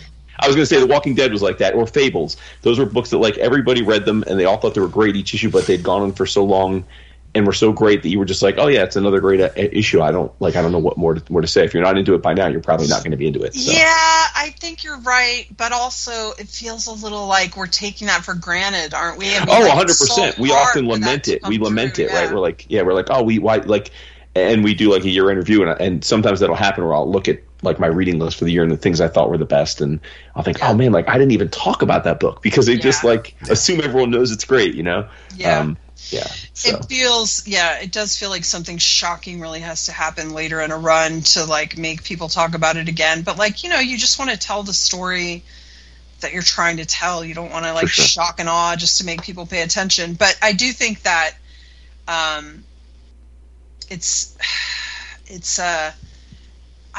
saw quite a number of people, a lot of people said really lovely things about Captain Marvel when it finished, but I kept running into these people saying, I've been saying for years it was the most consistent book at Marvel, month in and month out, and this was my best read every month, blah, blah, blah. And I wanted to be like, I love you guys, and I know some of you that were there banging the drum, but like, it would have been nice to feel that more because you do get in and I get it. I did the reviewing thing. I know how relentless it is and how unrewarding it can be, and it's never ending. But I mean, it was frustrating to get in your 40s of your number and suddenly people just aren't reviewing the book as much. People aren't talking about it. You have to do something really dramatic in order to like get attention back. I mean, that was one of the ways in which having to reinvent the wheel every time for us helped a little bit, because at least we had to be like, oh, she's got a new costume because she's doing magic, or whatever. And like sometimes that would be enough to like get us, a relook, and people would be like, oh, okay, what's going on over there? But it's frustrating that you have to fight so hard with it for something that people mostly already like, but there's just a glut of so much out there that we already like, and there's only so much money and there's only so much time, and you're fighting against all those other great things that you also like, for somebody's attention. Yeah, I mean, that's the thing for us. I mean, we obviously spend a lot of time in like celebrating comics, and our typical episodes are 2.5, 3 hours long, believe it or not. So I mean, we've spent many, literally thousands of hours giving love to the things we like. But even with that, I mean, it's just inevitably, to your point, like we feel like if we've waxed lovingly about something a month before, it just feels almost like just talk about it again. It just feels like we'd rather bring light to something else to a group of listeners that maybe they're not aware of, because hopefully they already listened to us the last time we talked about the book. But you're right. I mean, but certainly when nothing is perfect, and so we do occasionally look back and be like, oh man, we really haven't talked about that enough, even though we adore it. Like that's like we are, the three of us are all, I mean, a lot of times we all like similar things, but we also have lots of things that maybe don't fit in with each other's concentric circles. But like the Brubaker Phillips Reckless novels, we all have adored, so we've talked about them a lot. And I think but like once you get to the the fifth one, it's like even we who I think we're pretty good at pontificating about the things we enjoy, but there's only so much to say. I mean, I feel like we've spent hours talking about it, so it's not that it's lost its quality or we're not as thrilled to have read the fifth volume as the first, but at the end of the day, I don't know what more we can bring to it, because again, if someone hasn't tried them by that point, they just probably aren't going to try them, at least based on our recommendation. Yeah. And what else might we be not ignoring but not talking about? Because it's not like Ed and Sean need our accolades to sell more books. Sure. But then that week Black Cloak might come out, and that's something that warrants eyeballs on it. So it is and when you talk about the fans or the readers talking about or lamenting over the fact that there was a change or a book was canceled, there's a very vocal minority, obviously online, but I keep thinking back to the days when Ron Mars took over Green Lantern and how everybody went apeshit when Hal Jordan went crazy and they introduced Kyle Rayner. And it's like, if all of you people who are so irate and outraged over this change, if the same amount of people were actually buying the book when Hal Jordan was in it, we wouldn't have made the change. Yeah. Right. Yeah. Well, I mean, Kelly, what I guess everything else that we haven't talked about, you probably can't talk about, because otherwise we would have talked about it. I've got 2 pitches on the verge of going in. I've got the Birds of Prey. Obviously, we're running full speed on that. We're going to be doing this new season or continuing season of Black Cloak. The Cull is an interesting thing we can't really talk about yet. It's a 5-issue miniseries to start. Okay. It's definitely not going to be continuing the way Black Cloak does, but if we're very popular, which I'm hoping for, I think that's going to give us different options for how we want to approach what's next for the book. There's definitely a what's next for the book.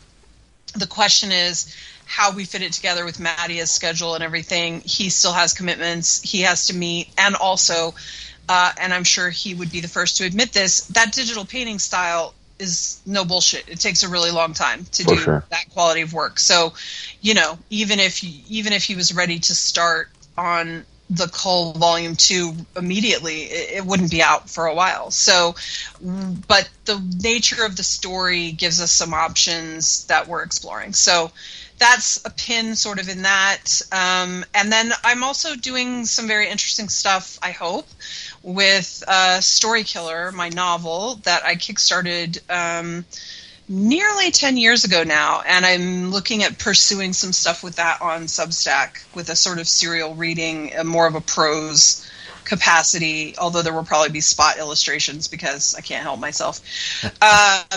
So something like that too, and then also maybe this Taka in-world Black Cloak strip. Nice. I don't know. So we'll see. I'm also doing a new It's Jeff with Guri Hiru for season 3, and I believe the plan is for that to launch in the fall again. So that's fun. How much fun is it to work with them? Oh, they're amazing. It's amazing I can come out here and complain about anything. I've been so dark and negative for this whole episode, but I'm working with Mattia Julius, Meredith McLaren, Leonardo Romero, and Jordi Belair, and Guri Hiru. It's like a smorgasbord of talent. It's incredible. Yeah, we should all be someone happy. Yeah, right? I know, right? What? How dare I? They're incredible. They're masterful storytellers. I don't even know how they make everything so freaking cute. But they're a delight. They bring so much joy to things. Yeah. They have great ideas. My job on It's Jeff is really just to find a great joke and set it up for them to execute it. And They do it every time.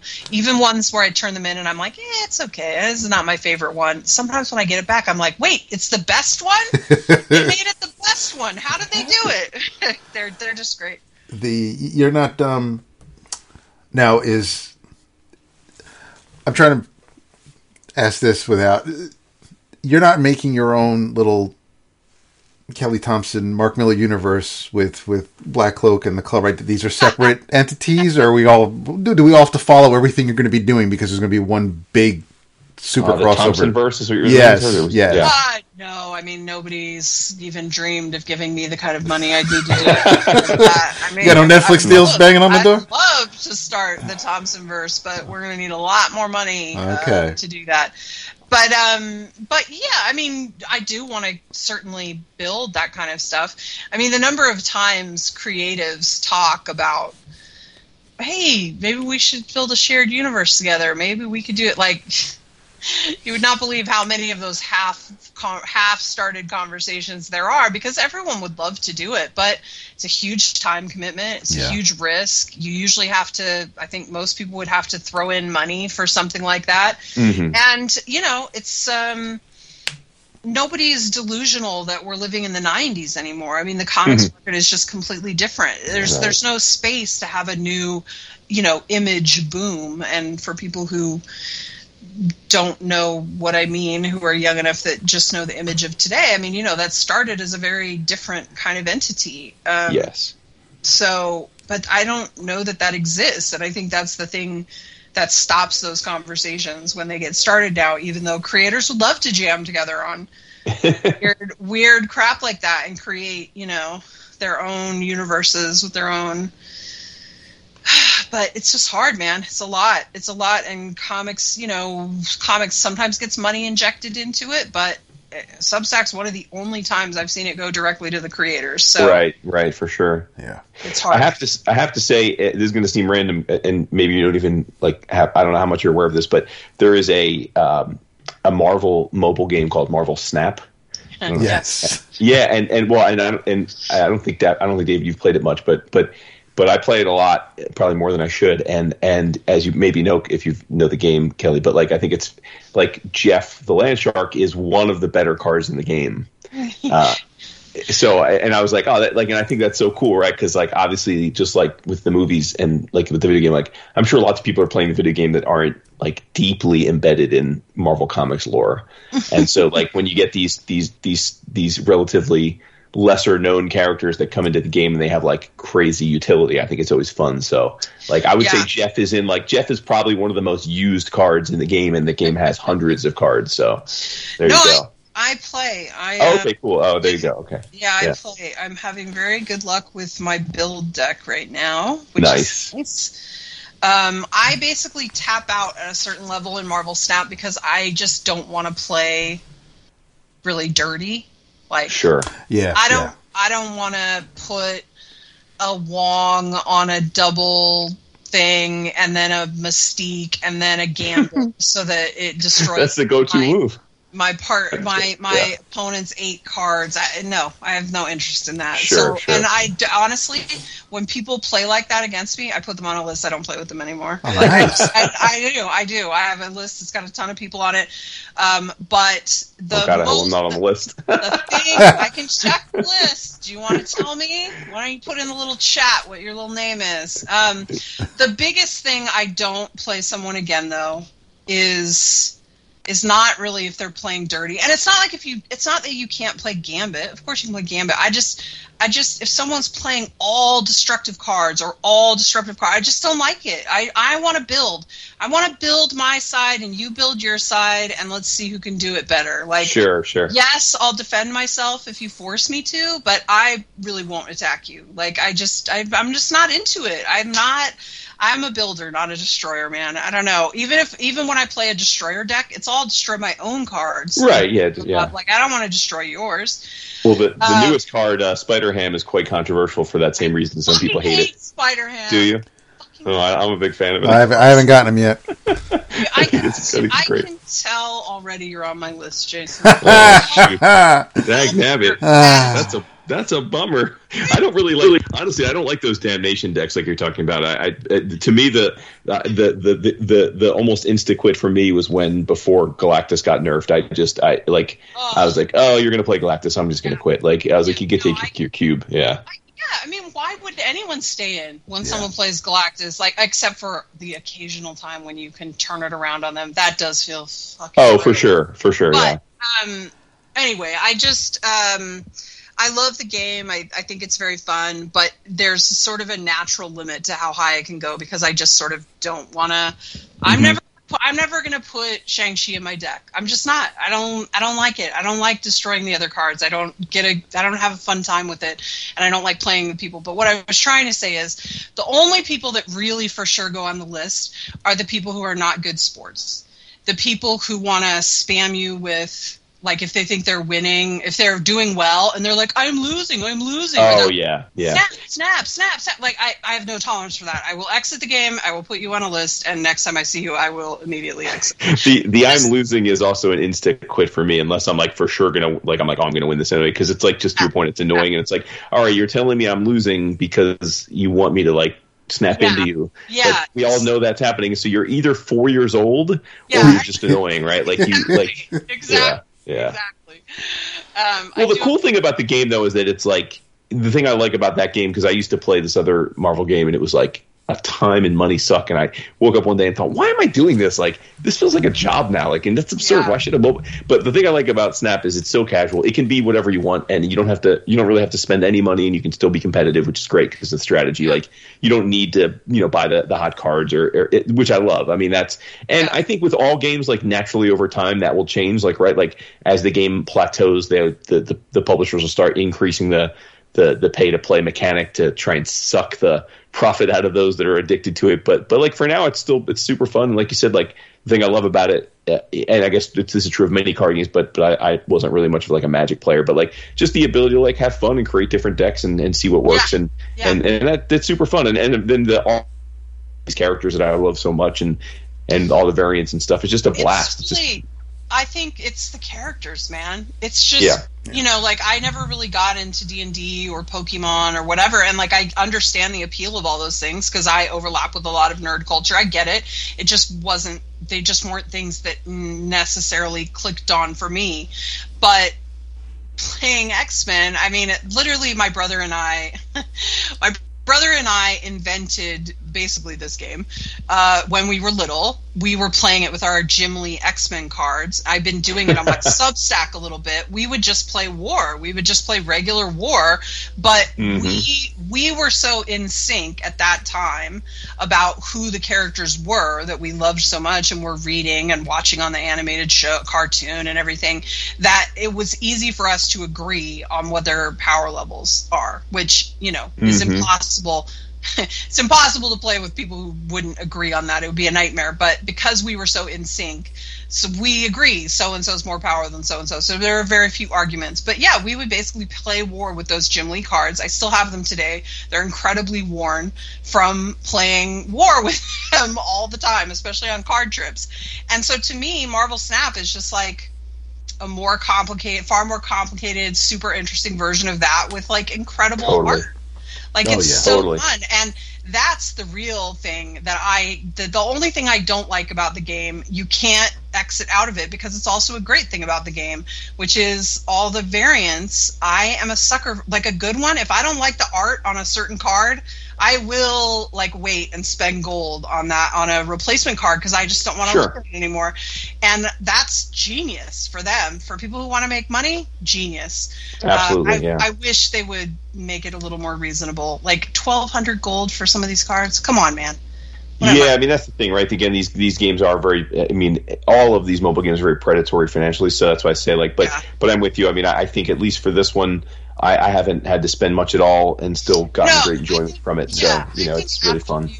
Especially if you spend a little money up front just to like get yourself started, I think. Like, yes, you're right. You can totally play it just by winning points and building it slowly, and it's great. It's great.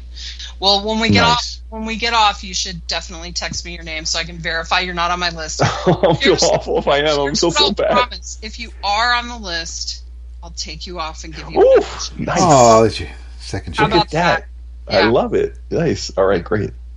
Well, on that I note, admit, sometimes people make it on the list when I'm just really mad that day. So it's happened. I try to make a rule that like they have to use like 3 or more like really aggressive cards against me before I'll whatever. But maybe you just use 2 really aggressive cards one day, and I was mad. So yeah, I'm not. I mean, I'm not generally that kind of player, but like with everything, I think like especially if you're doing terribly for a while, like I've tried different decks, or like I'll see a YouTube video where they're like, oh, you got to try this deck, and I'll try it, and sometimes like because you just don't know the mechanics well, you're like, this deck stinks. I don't know what they're talking about, or other times you're like, oh, this is great, but I've never. I'm not generally one like I definitely. I mean, nothing is more defeating than like when you get like Enchantress and then Professor X and then like Gambited, and you're like, oh man, like and then like, all right. But the new one that's been happening to me a lot, I really have no affection for or tolerance for, which is like they put a goose on something so that you can only use a couple cards there, sure, and then they put a Professor X on something, and then they put a Spider-Man on something, and I'm like, are you fucking kidding me? Like, you're so afraid of my cards. I can't play any cards. Like, I mean, I just exit then. Because, like, what are we doing? What are we doing? Why would I stay in this? You're not letting me play. 100%. My username is Woodrow. It's very simple, so... Oh, you're definitely not on there. I have nice. All right, good. There we go. I feel redeemed. I might have played you, though, but you're definitely not on the list. Nice. All right, that's good. Excellent. Well, on that note, thank you so much for coming on. I genuinely do hope that the experience of branching out this year and into next year is like just wildly successful and also creatively fulfilling, right? Like, I mean, that's obviously like a part of this is having fun and enjoying being creative. And listen, it's been great. I feel bad this was a negative. It was a really hard week. It was a really hard week in the world, and honestly, it's been a really hard little while for artists and writers and stuff. Yeah, for sure. It's been hard, but you're right that a lot of really exciting stuff is happening. I'm working with people. I literally wrote an email about cackling about art that was coming in my box. I just wrote a tweet the other something on a non-Twitter, whatever. I was on Blue Sky, I think, where I was talking about like these artists who are creating for our projects. It's an embarrassment of riches. They're so talented, and I'm so lucky. Awesome. So maybe hopefully we'll get you another Eisner soon for one of these projects. I mean, please. It'll be well deserved. Let's do that. Nice. Well, thank you so much for coming back on. We really do appreciate it, and we wish you well. So, yeah, absolutely. It won't. Let's not have such a delay next time. Yeah, let's not make it 4 years next time. Sounds good. Maybe after Birds of Prey is out, if you guys want to tell you try that first issue and you let me know if it was any good. Will do. Fantastic. Well, have a great night. Thanks so much. Thanks, guys. Take care. Okay. Have a great night. Bye. Bye. That was awesome. Absolutely. There you have it. The definitive Kelly Thompson interview. That's right. Got that big 2 talk without Vince. That's right. I don't think Vince wouldn't have stood for the Jim Balint assassination. So. Oh man. Anything else? I mean, like, I don't have anything specific. I will say that I'm getting a little verklempt here because I realize I'm not going to be talking to you or these fabulous people on air until mid-July, which is crazy. Because I leave on Sunday and be gone in the Italy for 2 weeks. So, but I am going to try and at least in as much as the wifey will allow it, given the time zone changes, at night maybe pop into the Slack and maybe do a couple patron posts of some Italy scenes and sights. And I'm really, really hoping when I'm in Florence in particular that I can hit up some fumetti stores and see what's what. Awesome. Get some European comic up in these veins. But yeah, man. How about you? I mean, you got anything you wanna shout out before we do our In Your Travels? I want to shout out Tim and Kevin and Hassan and everybody else who checked in for during Heroes Con weekend. But I received a box yesterday because first of all, it's insane sometimes being online. I was I was scrolling through Mastodon, and somebody had posted some pins that some Star Trek pins that they picked up at the convention, and I asked for the artist or which table, what booth are they from, because we have some friends down there this weekend, and I'm gonna see if I can maybe score some. So my man sent me a photo of Homeboy's business card and showed me the pins that he had picked up. And so I mentioned on the Slack, if anybody's around this guy's table, let me know what pins he may have based on my interest, and let me know what they're charging. And so the exchange back and forth on Mastodon, and when I wrote back and I thanked the guy for giving me the info, his next reply was, "I just realized who you are. I love your podcast. Thanks for doing what you do." Completely random, out of the blue. The guy's name is Ash, so shout out to Ash. But then I received a box yesterday from Tim, from FedEx, from the convention center, with the pins and some issues of Strip from the UK, which I cannot wait to start reading, and a 007 magazine, which just completely blew my mind. So massive shout out to Tim. Hassan found a comic I was looking for, and more on that later. But it looks like everybody who was there in Charlotte had a blast at Heroes Con this weekend, which I was so glad to see. Yeah, it sucks that we weren't there this year, but I'm so glad that everybody still had a great time. Yeah, I mean, ditto on that. I have to say, it really did. I definitely was feeling some kind of way not being there. It is. I think collectively our favorite con, in no small part because it's just a great time to see so many of our friends. But it really genuinely was much easier to handle with how active our Slack channel was with the booths, sharing their art that they were buying, the comics they were buying, the meals they were having together. It really did. It certainly wasn't like we were there, but I really appreciated the connectivity and the purpose with which they kept us apprised of things going on, and it really meant a lot. So, I mean, Kevin Quast was like the photo documenter of the entire thing. Jimmy like, Olsen over here. And Raj was out there getting his hustle on. I mean, Meekin celebrating his career change. Dude bought half of Artist Alley up. It was pretty awesome to see everybody having fun, and and of course Newbury always checking in. Like everybody was really there were dozens of people posting updates, and I really genuinely appreciated it. It was cool to see, and if anything, it just made me absolutely. I'm already salivating for us to get back there next year and do it up right. 100%. Hopefully, we'll get a big crew to represent. So yeah, I'm with you. I mean, and I do. Since I want to shout out our boys Cliff and Justin, because of course they were there, and I since we weren't there, Jim Rugg has a new zine that he made up, and it's a limited print run. And normally I would always grab that and whatever else looked good over at the sort of, they always have that the Rugg ad house area a little there. Yeah, ad house sort of Pitzer area, and so Cliff and Justin did me right, and they picked up a copy of the zine, so I much appreciated that. That was awesome. Can't wait to get that. So, and then also have a shout out to Jason Youngbluth of Weapon Brown fame, because last year he ran a Kickstarter for Weapon Brown Aftershock, which is the sequel and the Little Red edition. And I received my care package today. Not my care package, listen to me. I received my Kickstarter fulfillment today, and he did me right. I backed the tier where you get the book, you also get some ephemera, and then I also got I backed the tier where I get a page of the artwork. So I got in my box today, I got a page of the art from the new sequel, obviously the sequel itself, which I can't wait to read, a bunch of buttons and stickers. Also included was a custom sketch, and in classic, I mean, this is so fitting, I love it. He asked me who I would like, and I said, how about you do something on of Hank McCoy Beast? And I'll of course put this on calf, but he drew a fully colored blue Hank McCoy Beast Cookie Monster.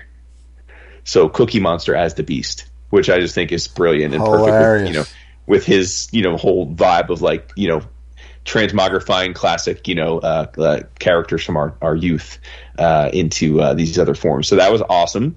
And then he threw in a bunch of like other books and art books, including, which I didn't even know existed, an art book of naughty drawings. So like I feel very lucky to have gotten that loot package from him. So so props from another member of the Nation of Jasons. That's awesome. That's right. So do you have it in your travels? Yes, no? Yeah, I think... You know, we're going to get yelled at if we don't do that. Yeah, that's true. Yelled at if we don't. You're right. You're right. I read the first issue of the new Black Panther. Oh yeah, with Chris Allen on art. Yeah, the art's fantastic. It's written by Eve L. Ewing, Chris Allen on pencils, Allen and Craig Young on inks, and Jesus Abertov on colors. And you know, there's a slight mention of being an Avenger. So this is current and ties in with McKay's Avengers run.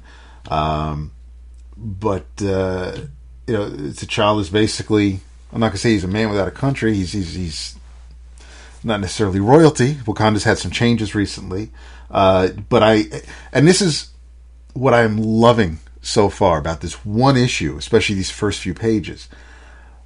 When I watched Wakanda Forever, when I left the theater, the people I was with, all I wanted when we walk into the parking lot, all I said is, I want a Disney Plus series about the cities in Wakanda. Because I don't need a detective show. I just want maybe a day in the life, an anthology of just different residents in these cities. And because the architecture, the layout where these people live, it's beautiful. I love the way it looks, and we're getting so much of that in this issue, and it almost became the story itself. Whatever T'Challa was doing, whatever he was going up against, it was almost like it was background noise. I was just so focused on what Alan was drawing on these pages, as far as making this city feel alive. I'm absolutely here for it. I love Black Panther's slightly tweaked look for this book. It's a little different. It's different than what Priest was doing. It's different than what Hudlin and what Aaron did. I think Eve is going to take the character and this world in a slightly different direction, and I'm not mad about it. It's kind of it's got a little bit of the political and of the everyman, and just other people struggling in this very culturally rich and technologically advanced nation, and I'm kind of stoked for it, and yeah, the art's fantastic, but I was like pretty much halfway through the issue, I was kind of just completely enamored by it. I have high hopes for where we're going from here, but I'm seriously looking forward to it. So if you're kind of like first issued out, if you've you finished a previous Panther run or runs, and you need a break or whatever, I would maybe say pause on that, give this first issue a shot, and see how you feel about it. But yeah, I absolutely was blown away by it. So Black Panther #1 by Ewing and Allen and Jung and Abertov, and that's my new travels for this week. Nice, yeah. It's on my to-do list here. I have it, but I haven't read it yet. Okay, cool, awesome. Yeah, in your travels, this is a book that I think was originally announced back in 2018, if I'm not mistaken, and it took a long ass time to get 3 issues done. But boy, did they get them done! And that is Wonder Woman Historia, the Amazons. The third issue is out. Yeah. So yeah, it is okay. I got the hardcover. So I'm holding the hardcover here, and it is an absolute stunner. This is Black Label, and the reason I remember it was 2018 is because it was one of the first things announced when Black Label was announced. It was like part of the hey, here's what we're going to be doing with Black Label, which is like, but then the first issue didn't come out for for almost 4 years, and I'm not sure why. Like, I don't know if it was just like, I don't know if like the movies changed. Like, I have no idea. Maybe one of our listeners maybe knows. I don't know why it took as long as it did. I'd almost, like, before it finally did come out, I'd almost forgotten that it was ever supposed to come out. But point being, this was a 3-issue series, and there is going to be more. I don't know when we're going to get more, but I know after the first issue, some of the ardent Wonder Woman fans in our crew talked it up, and I made a mental note. And one of the reasons I didn't jump on this in issue form is because I assumed, even though it was a Black Label, but I assumed it was a Wonder Woman origin story, and I felt like I had already read Wonder Woman origin stories. There was obviously Gods and Mortals, Perez's run, and then Rucka did Wonder Woman Year One not too long ago, maybe like a decade ago.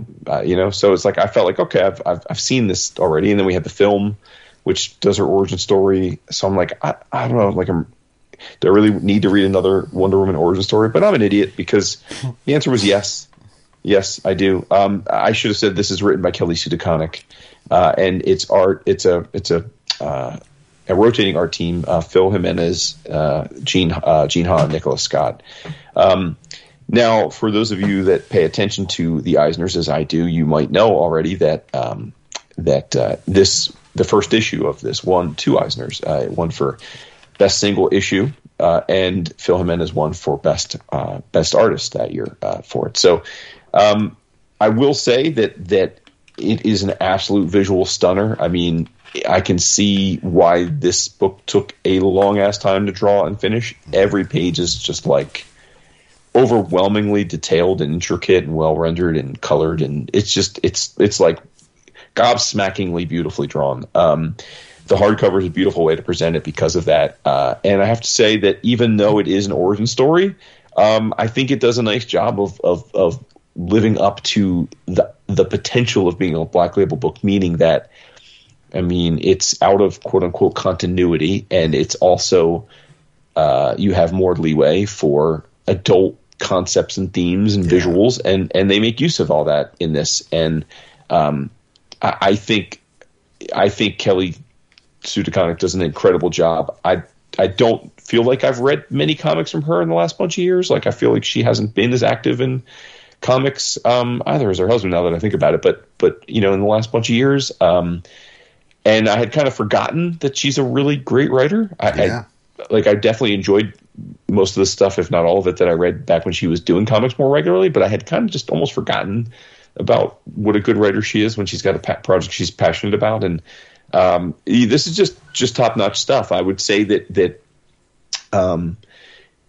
certainly anyone that's a Wonder Woman fan probably already has read this or plans on it, so I don't need to recommend it to them. But I would say to people that don't necessarily hold Wonder Woman in your must-read category, and I would put myself there, this is absolutely worth your time. It is great. It is absolutely a phenomenal work, and I want to acknowledge it, and also acknowledge those of you out there listening to this podcast that are like, I told you so, Wood. You did tell me so. So there you go. So yes, in your travels, Wonder Woman Historia, the Amazons. And if you haven't bought it already, buy the hardcover, because the hardcover is nice. The hardcover is now on my wish list on Cheap Graphic Novels, who happens to be our sponsor. Sir. Nice. And I will try to say something smart when I do the beginning of this episode tomorrow regarding nice. Sponsor. And since you're jury rigging that, I will say I was drinking G0 tonight. I was drinking Glacier Cherry G0 for the record, because some of you also get very verklempt when we don't do the drink roll call. Yeah. So. Purposely, I did not. I avoided the drink roll call because I'm not sure. I didn't want to put Kelly on the spot, and And I finished the last few sips of rye that I had in my glass, and it's just been water all night. So nice. Yeah, I have just a routine blood work tomorrow for a physical. I have a physical coming up. So, I'm in the fasting. I'm not trying to do the caffeine or the alcohol leading up to the blood work, so that it doesn't. The caffeine's the toughest. Yeah, I would normally drink coffee at like midnight. I just can't do that tonight. That's all. And I'll be like I'll be mainlining it into my veins at 9 o'clock on the drive home from LabCorp. So awesome! Oh, this is a blast. Yeah. It's so funny. Like, well, I guess funny is not the word, but I feel like writers, a lot of comic writers are tortured, right? Like, you know what I mean? Like they are overly critical of their own moods, if that makes sense. Yeah. Like Kelly was very apologetic on the show about like being in a down mood, right? And like we didn't come across at all, but yeah. Yeah, we've had many writers on the show over the years that have had that same like apologetic vibe. Like, oh, you know. And sometimes they might not say it on the like during the show like Kelly did, but like and we're wrapping up like, oh man, sorry I was such a downer tonight. And it's like, what? Like no, like you know, you writers are inherently super, I think most of them are incredibly analytical and they let ideas permeate in their heads. So it just makes sense that they are going to be affected and impacted by both the good and the bad that's out there into the world, right? I mean, they're staring at a screen all day, blank pages, like she said. That first blank page is one of the scariest things, and it's so they're just, unless they have pets or studio mate, there really isn't anything. It's just the sound of their own voice in their own head. So I almost made a joke about how she should just let ChatGPT write her solicits from now on, but then I thought might not go because she's clearly feeling some kind of way about AI. Yeah, she is, especially considering the artist she's working with. But yeah, 100%.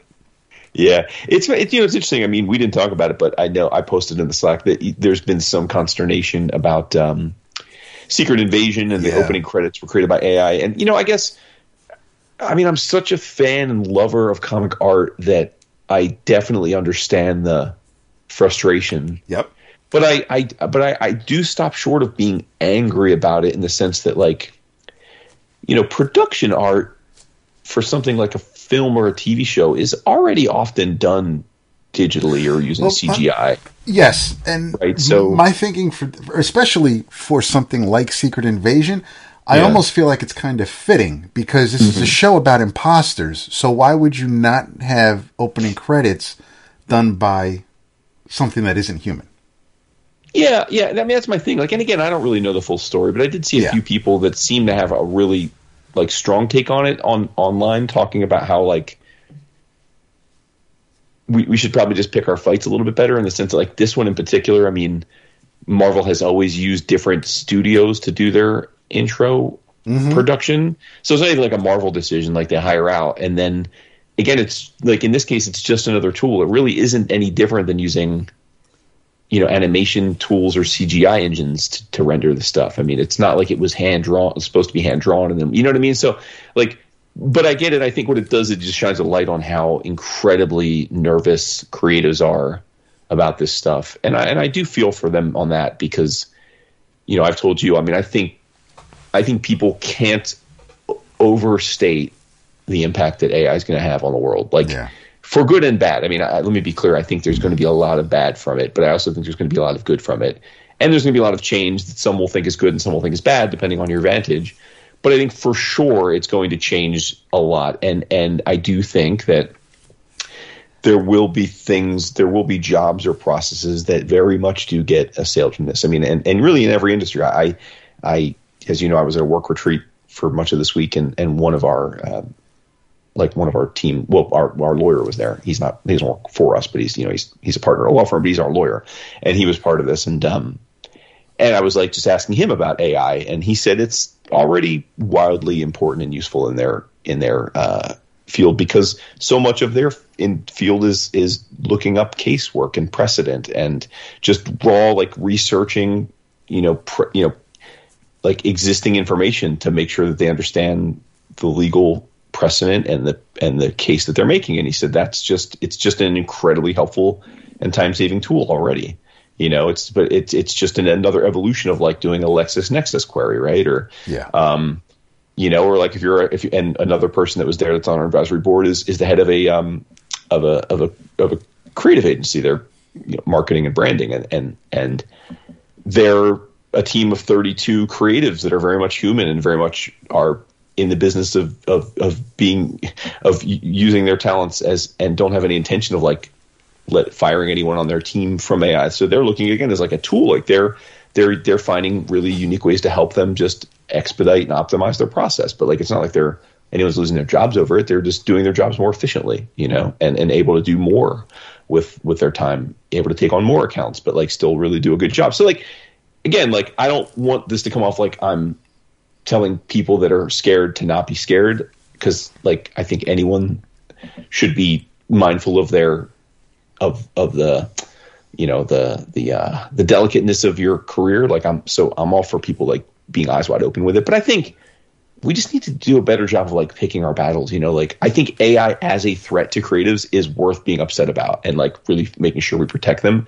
I think like losing your mind over the Secret Invasion creation, which would have been CGI anyway, being like something that, you know, because like, and the reason I brought it up is because like it's like AI is a problem if like there's no human involved, right? And it's just literally taking the job away. That's not what happened with the Secret Invasion thing. A team of highly paid graphic designers at a creative agency that Disney hired to make that trailer used an AI engine in their process as humans to help build this thing. Like it was humans directing the AI to make this thing. Yeah, which I'm fine with. Yeah. Yeah, that seems different to me. Yep. Like that doesn't seem like any different than digital comics and using like if humans are ultimately saying, okay, make this and then let me see if I like it. Now one might argue, okay, yeah, but in the past they would have used 4 different human artists to draw that stuff. Okay, maybe like, and I'm open to hearing that argument, but like, I don't know, man, it just seems like there's so many legit like big issues to get upset about. Like maybe we need to just like chill out on the very little things, you know? I agree with you there. Yeah. And it's not like it's, I mean, when you think about all the different looks, the look of the different Marvel shows we've had so far. I mean, the credits for Secret Invasion look a lot different than that from Miss Marvel, than that from Moon Knight, than that from Hawkeye. And I mean, hell, Kagan McLeod did the credits scenes for She-Hulk. So I mean, you've had things that were hand drawn, you've had things that were computer generated, you have things that were digitally enhanced. So it's not like they're just doing one sort of like flat style for every single show. Every show is unique and different and has credit scenes to complement that. And it's, you know, we'll see what happens with the next show after the Marvel's movie. So I can understand, you know, people maybe being a little upset at first, or a knee-jerk reaction would be, you know, this is just more bullshit and they're taking the jobs. But it just, you have to exhale, step back, and look at the bigger picture. And like you said, and just and to pick battles that are actually a little bit more threatening or worthy of your time. Yeah, and you know, again, like if I would hope, and maybe this is naive, but I would hope that if the value of the written word or the value of the visual is like truly worthy of itself, then like AI is a long way from being able to really replace that, right? There will be some component of it that's soulless and will be not resonate to the audience in the same way, or at least as broadly, and that will help protect, right? Because like if like right now, and as you know, I've spent a lot of time the last few months really diving deep into this for the day job. I right now I really genuinely believe that like it like the AI tools that are out there can draw better than me, right? They can't write better than me, right? Like, and so I'd like to think that if you're a really talented scriptwriter, screenwriter, what have you, or a really talented, like you're good, like you're going to be safe, right? Like you might not be safe for like the stock stuff, but again, like I would argue if these things can replace you doing like stock work, then you probably need to be replaced. Then like what was your real value, right? Like if you're a pitch man and ChatGPT can give you 10 logos or slogans for your ad campaign that are as good to the end customer as what you were coming up with, you probably got to do your job better, right? Like that just means like what value were you really bringing, right? Like if like whereas ChatGPT or its competitors are not going to create the next script to the wire. It's not happening. It's right. not. No, they're not capable of it, right? Like it's just not going to happen. Now, could it be a scenario where like a showrunner can use these tools to help like punch up some ideas and then they can tweak them and fine tune them so they don't need as many writers in the room yeah, that's possible.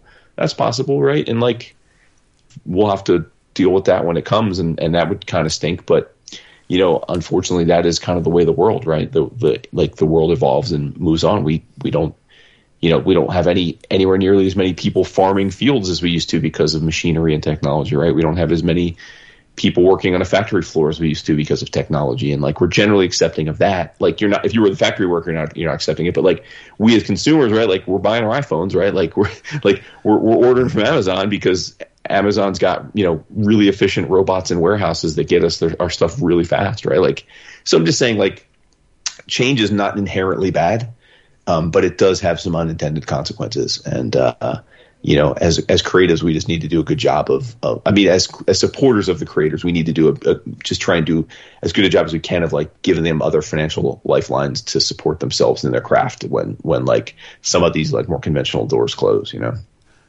Yes. I'll get off my pulpit now.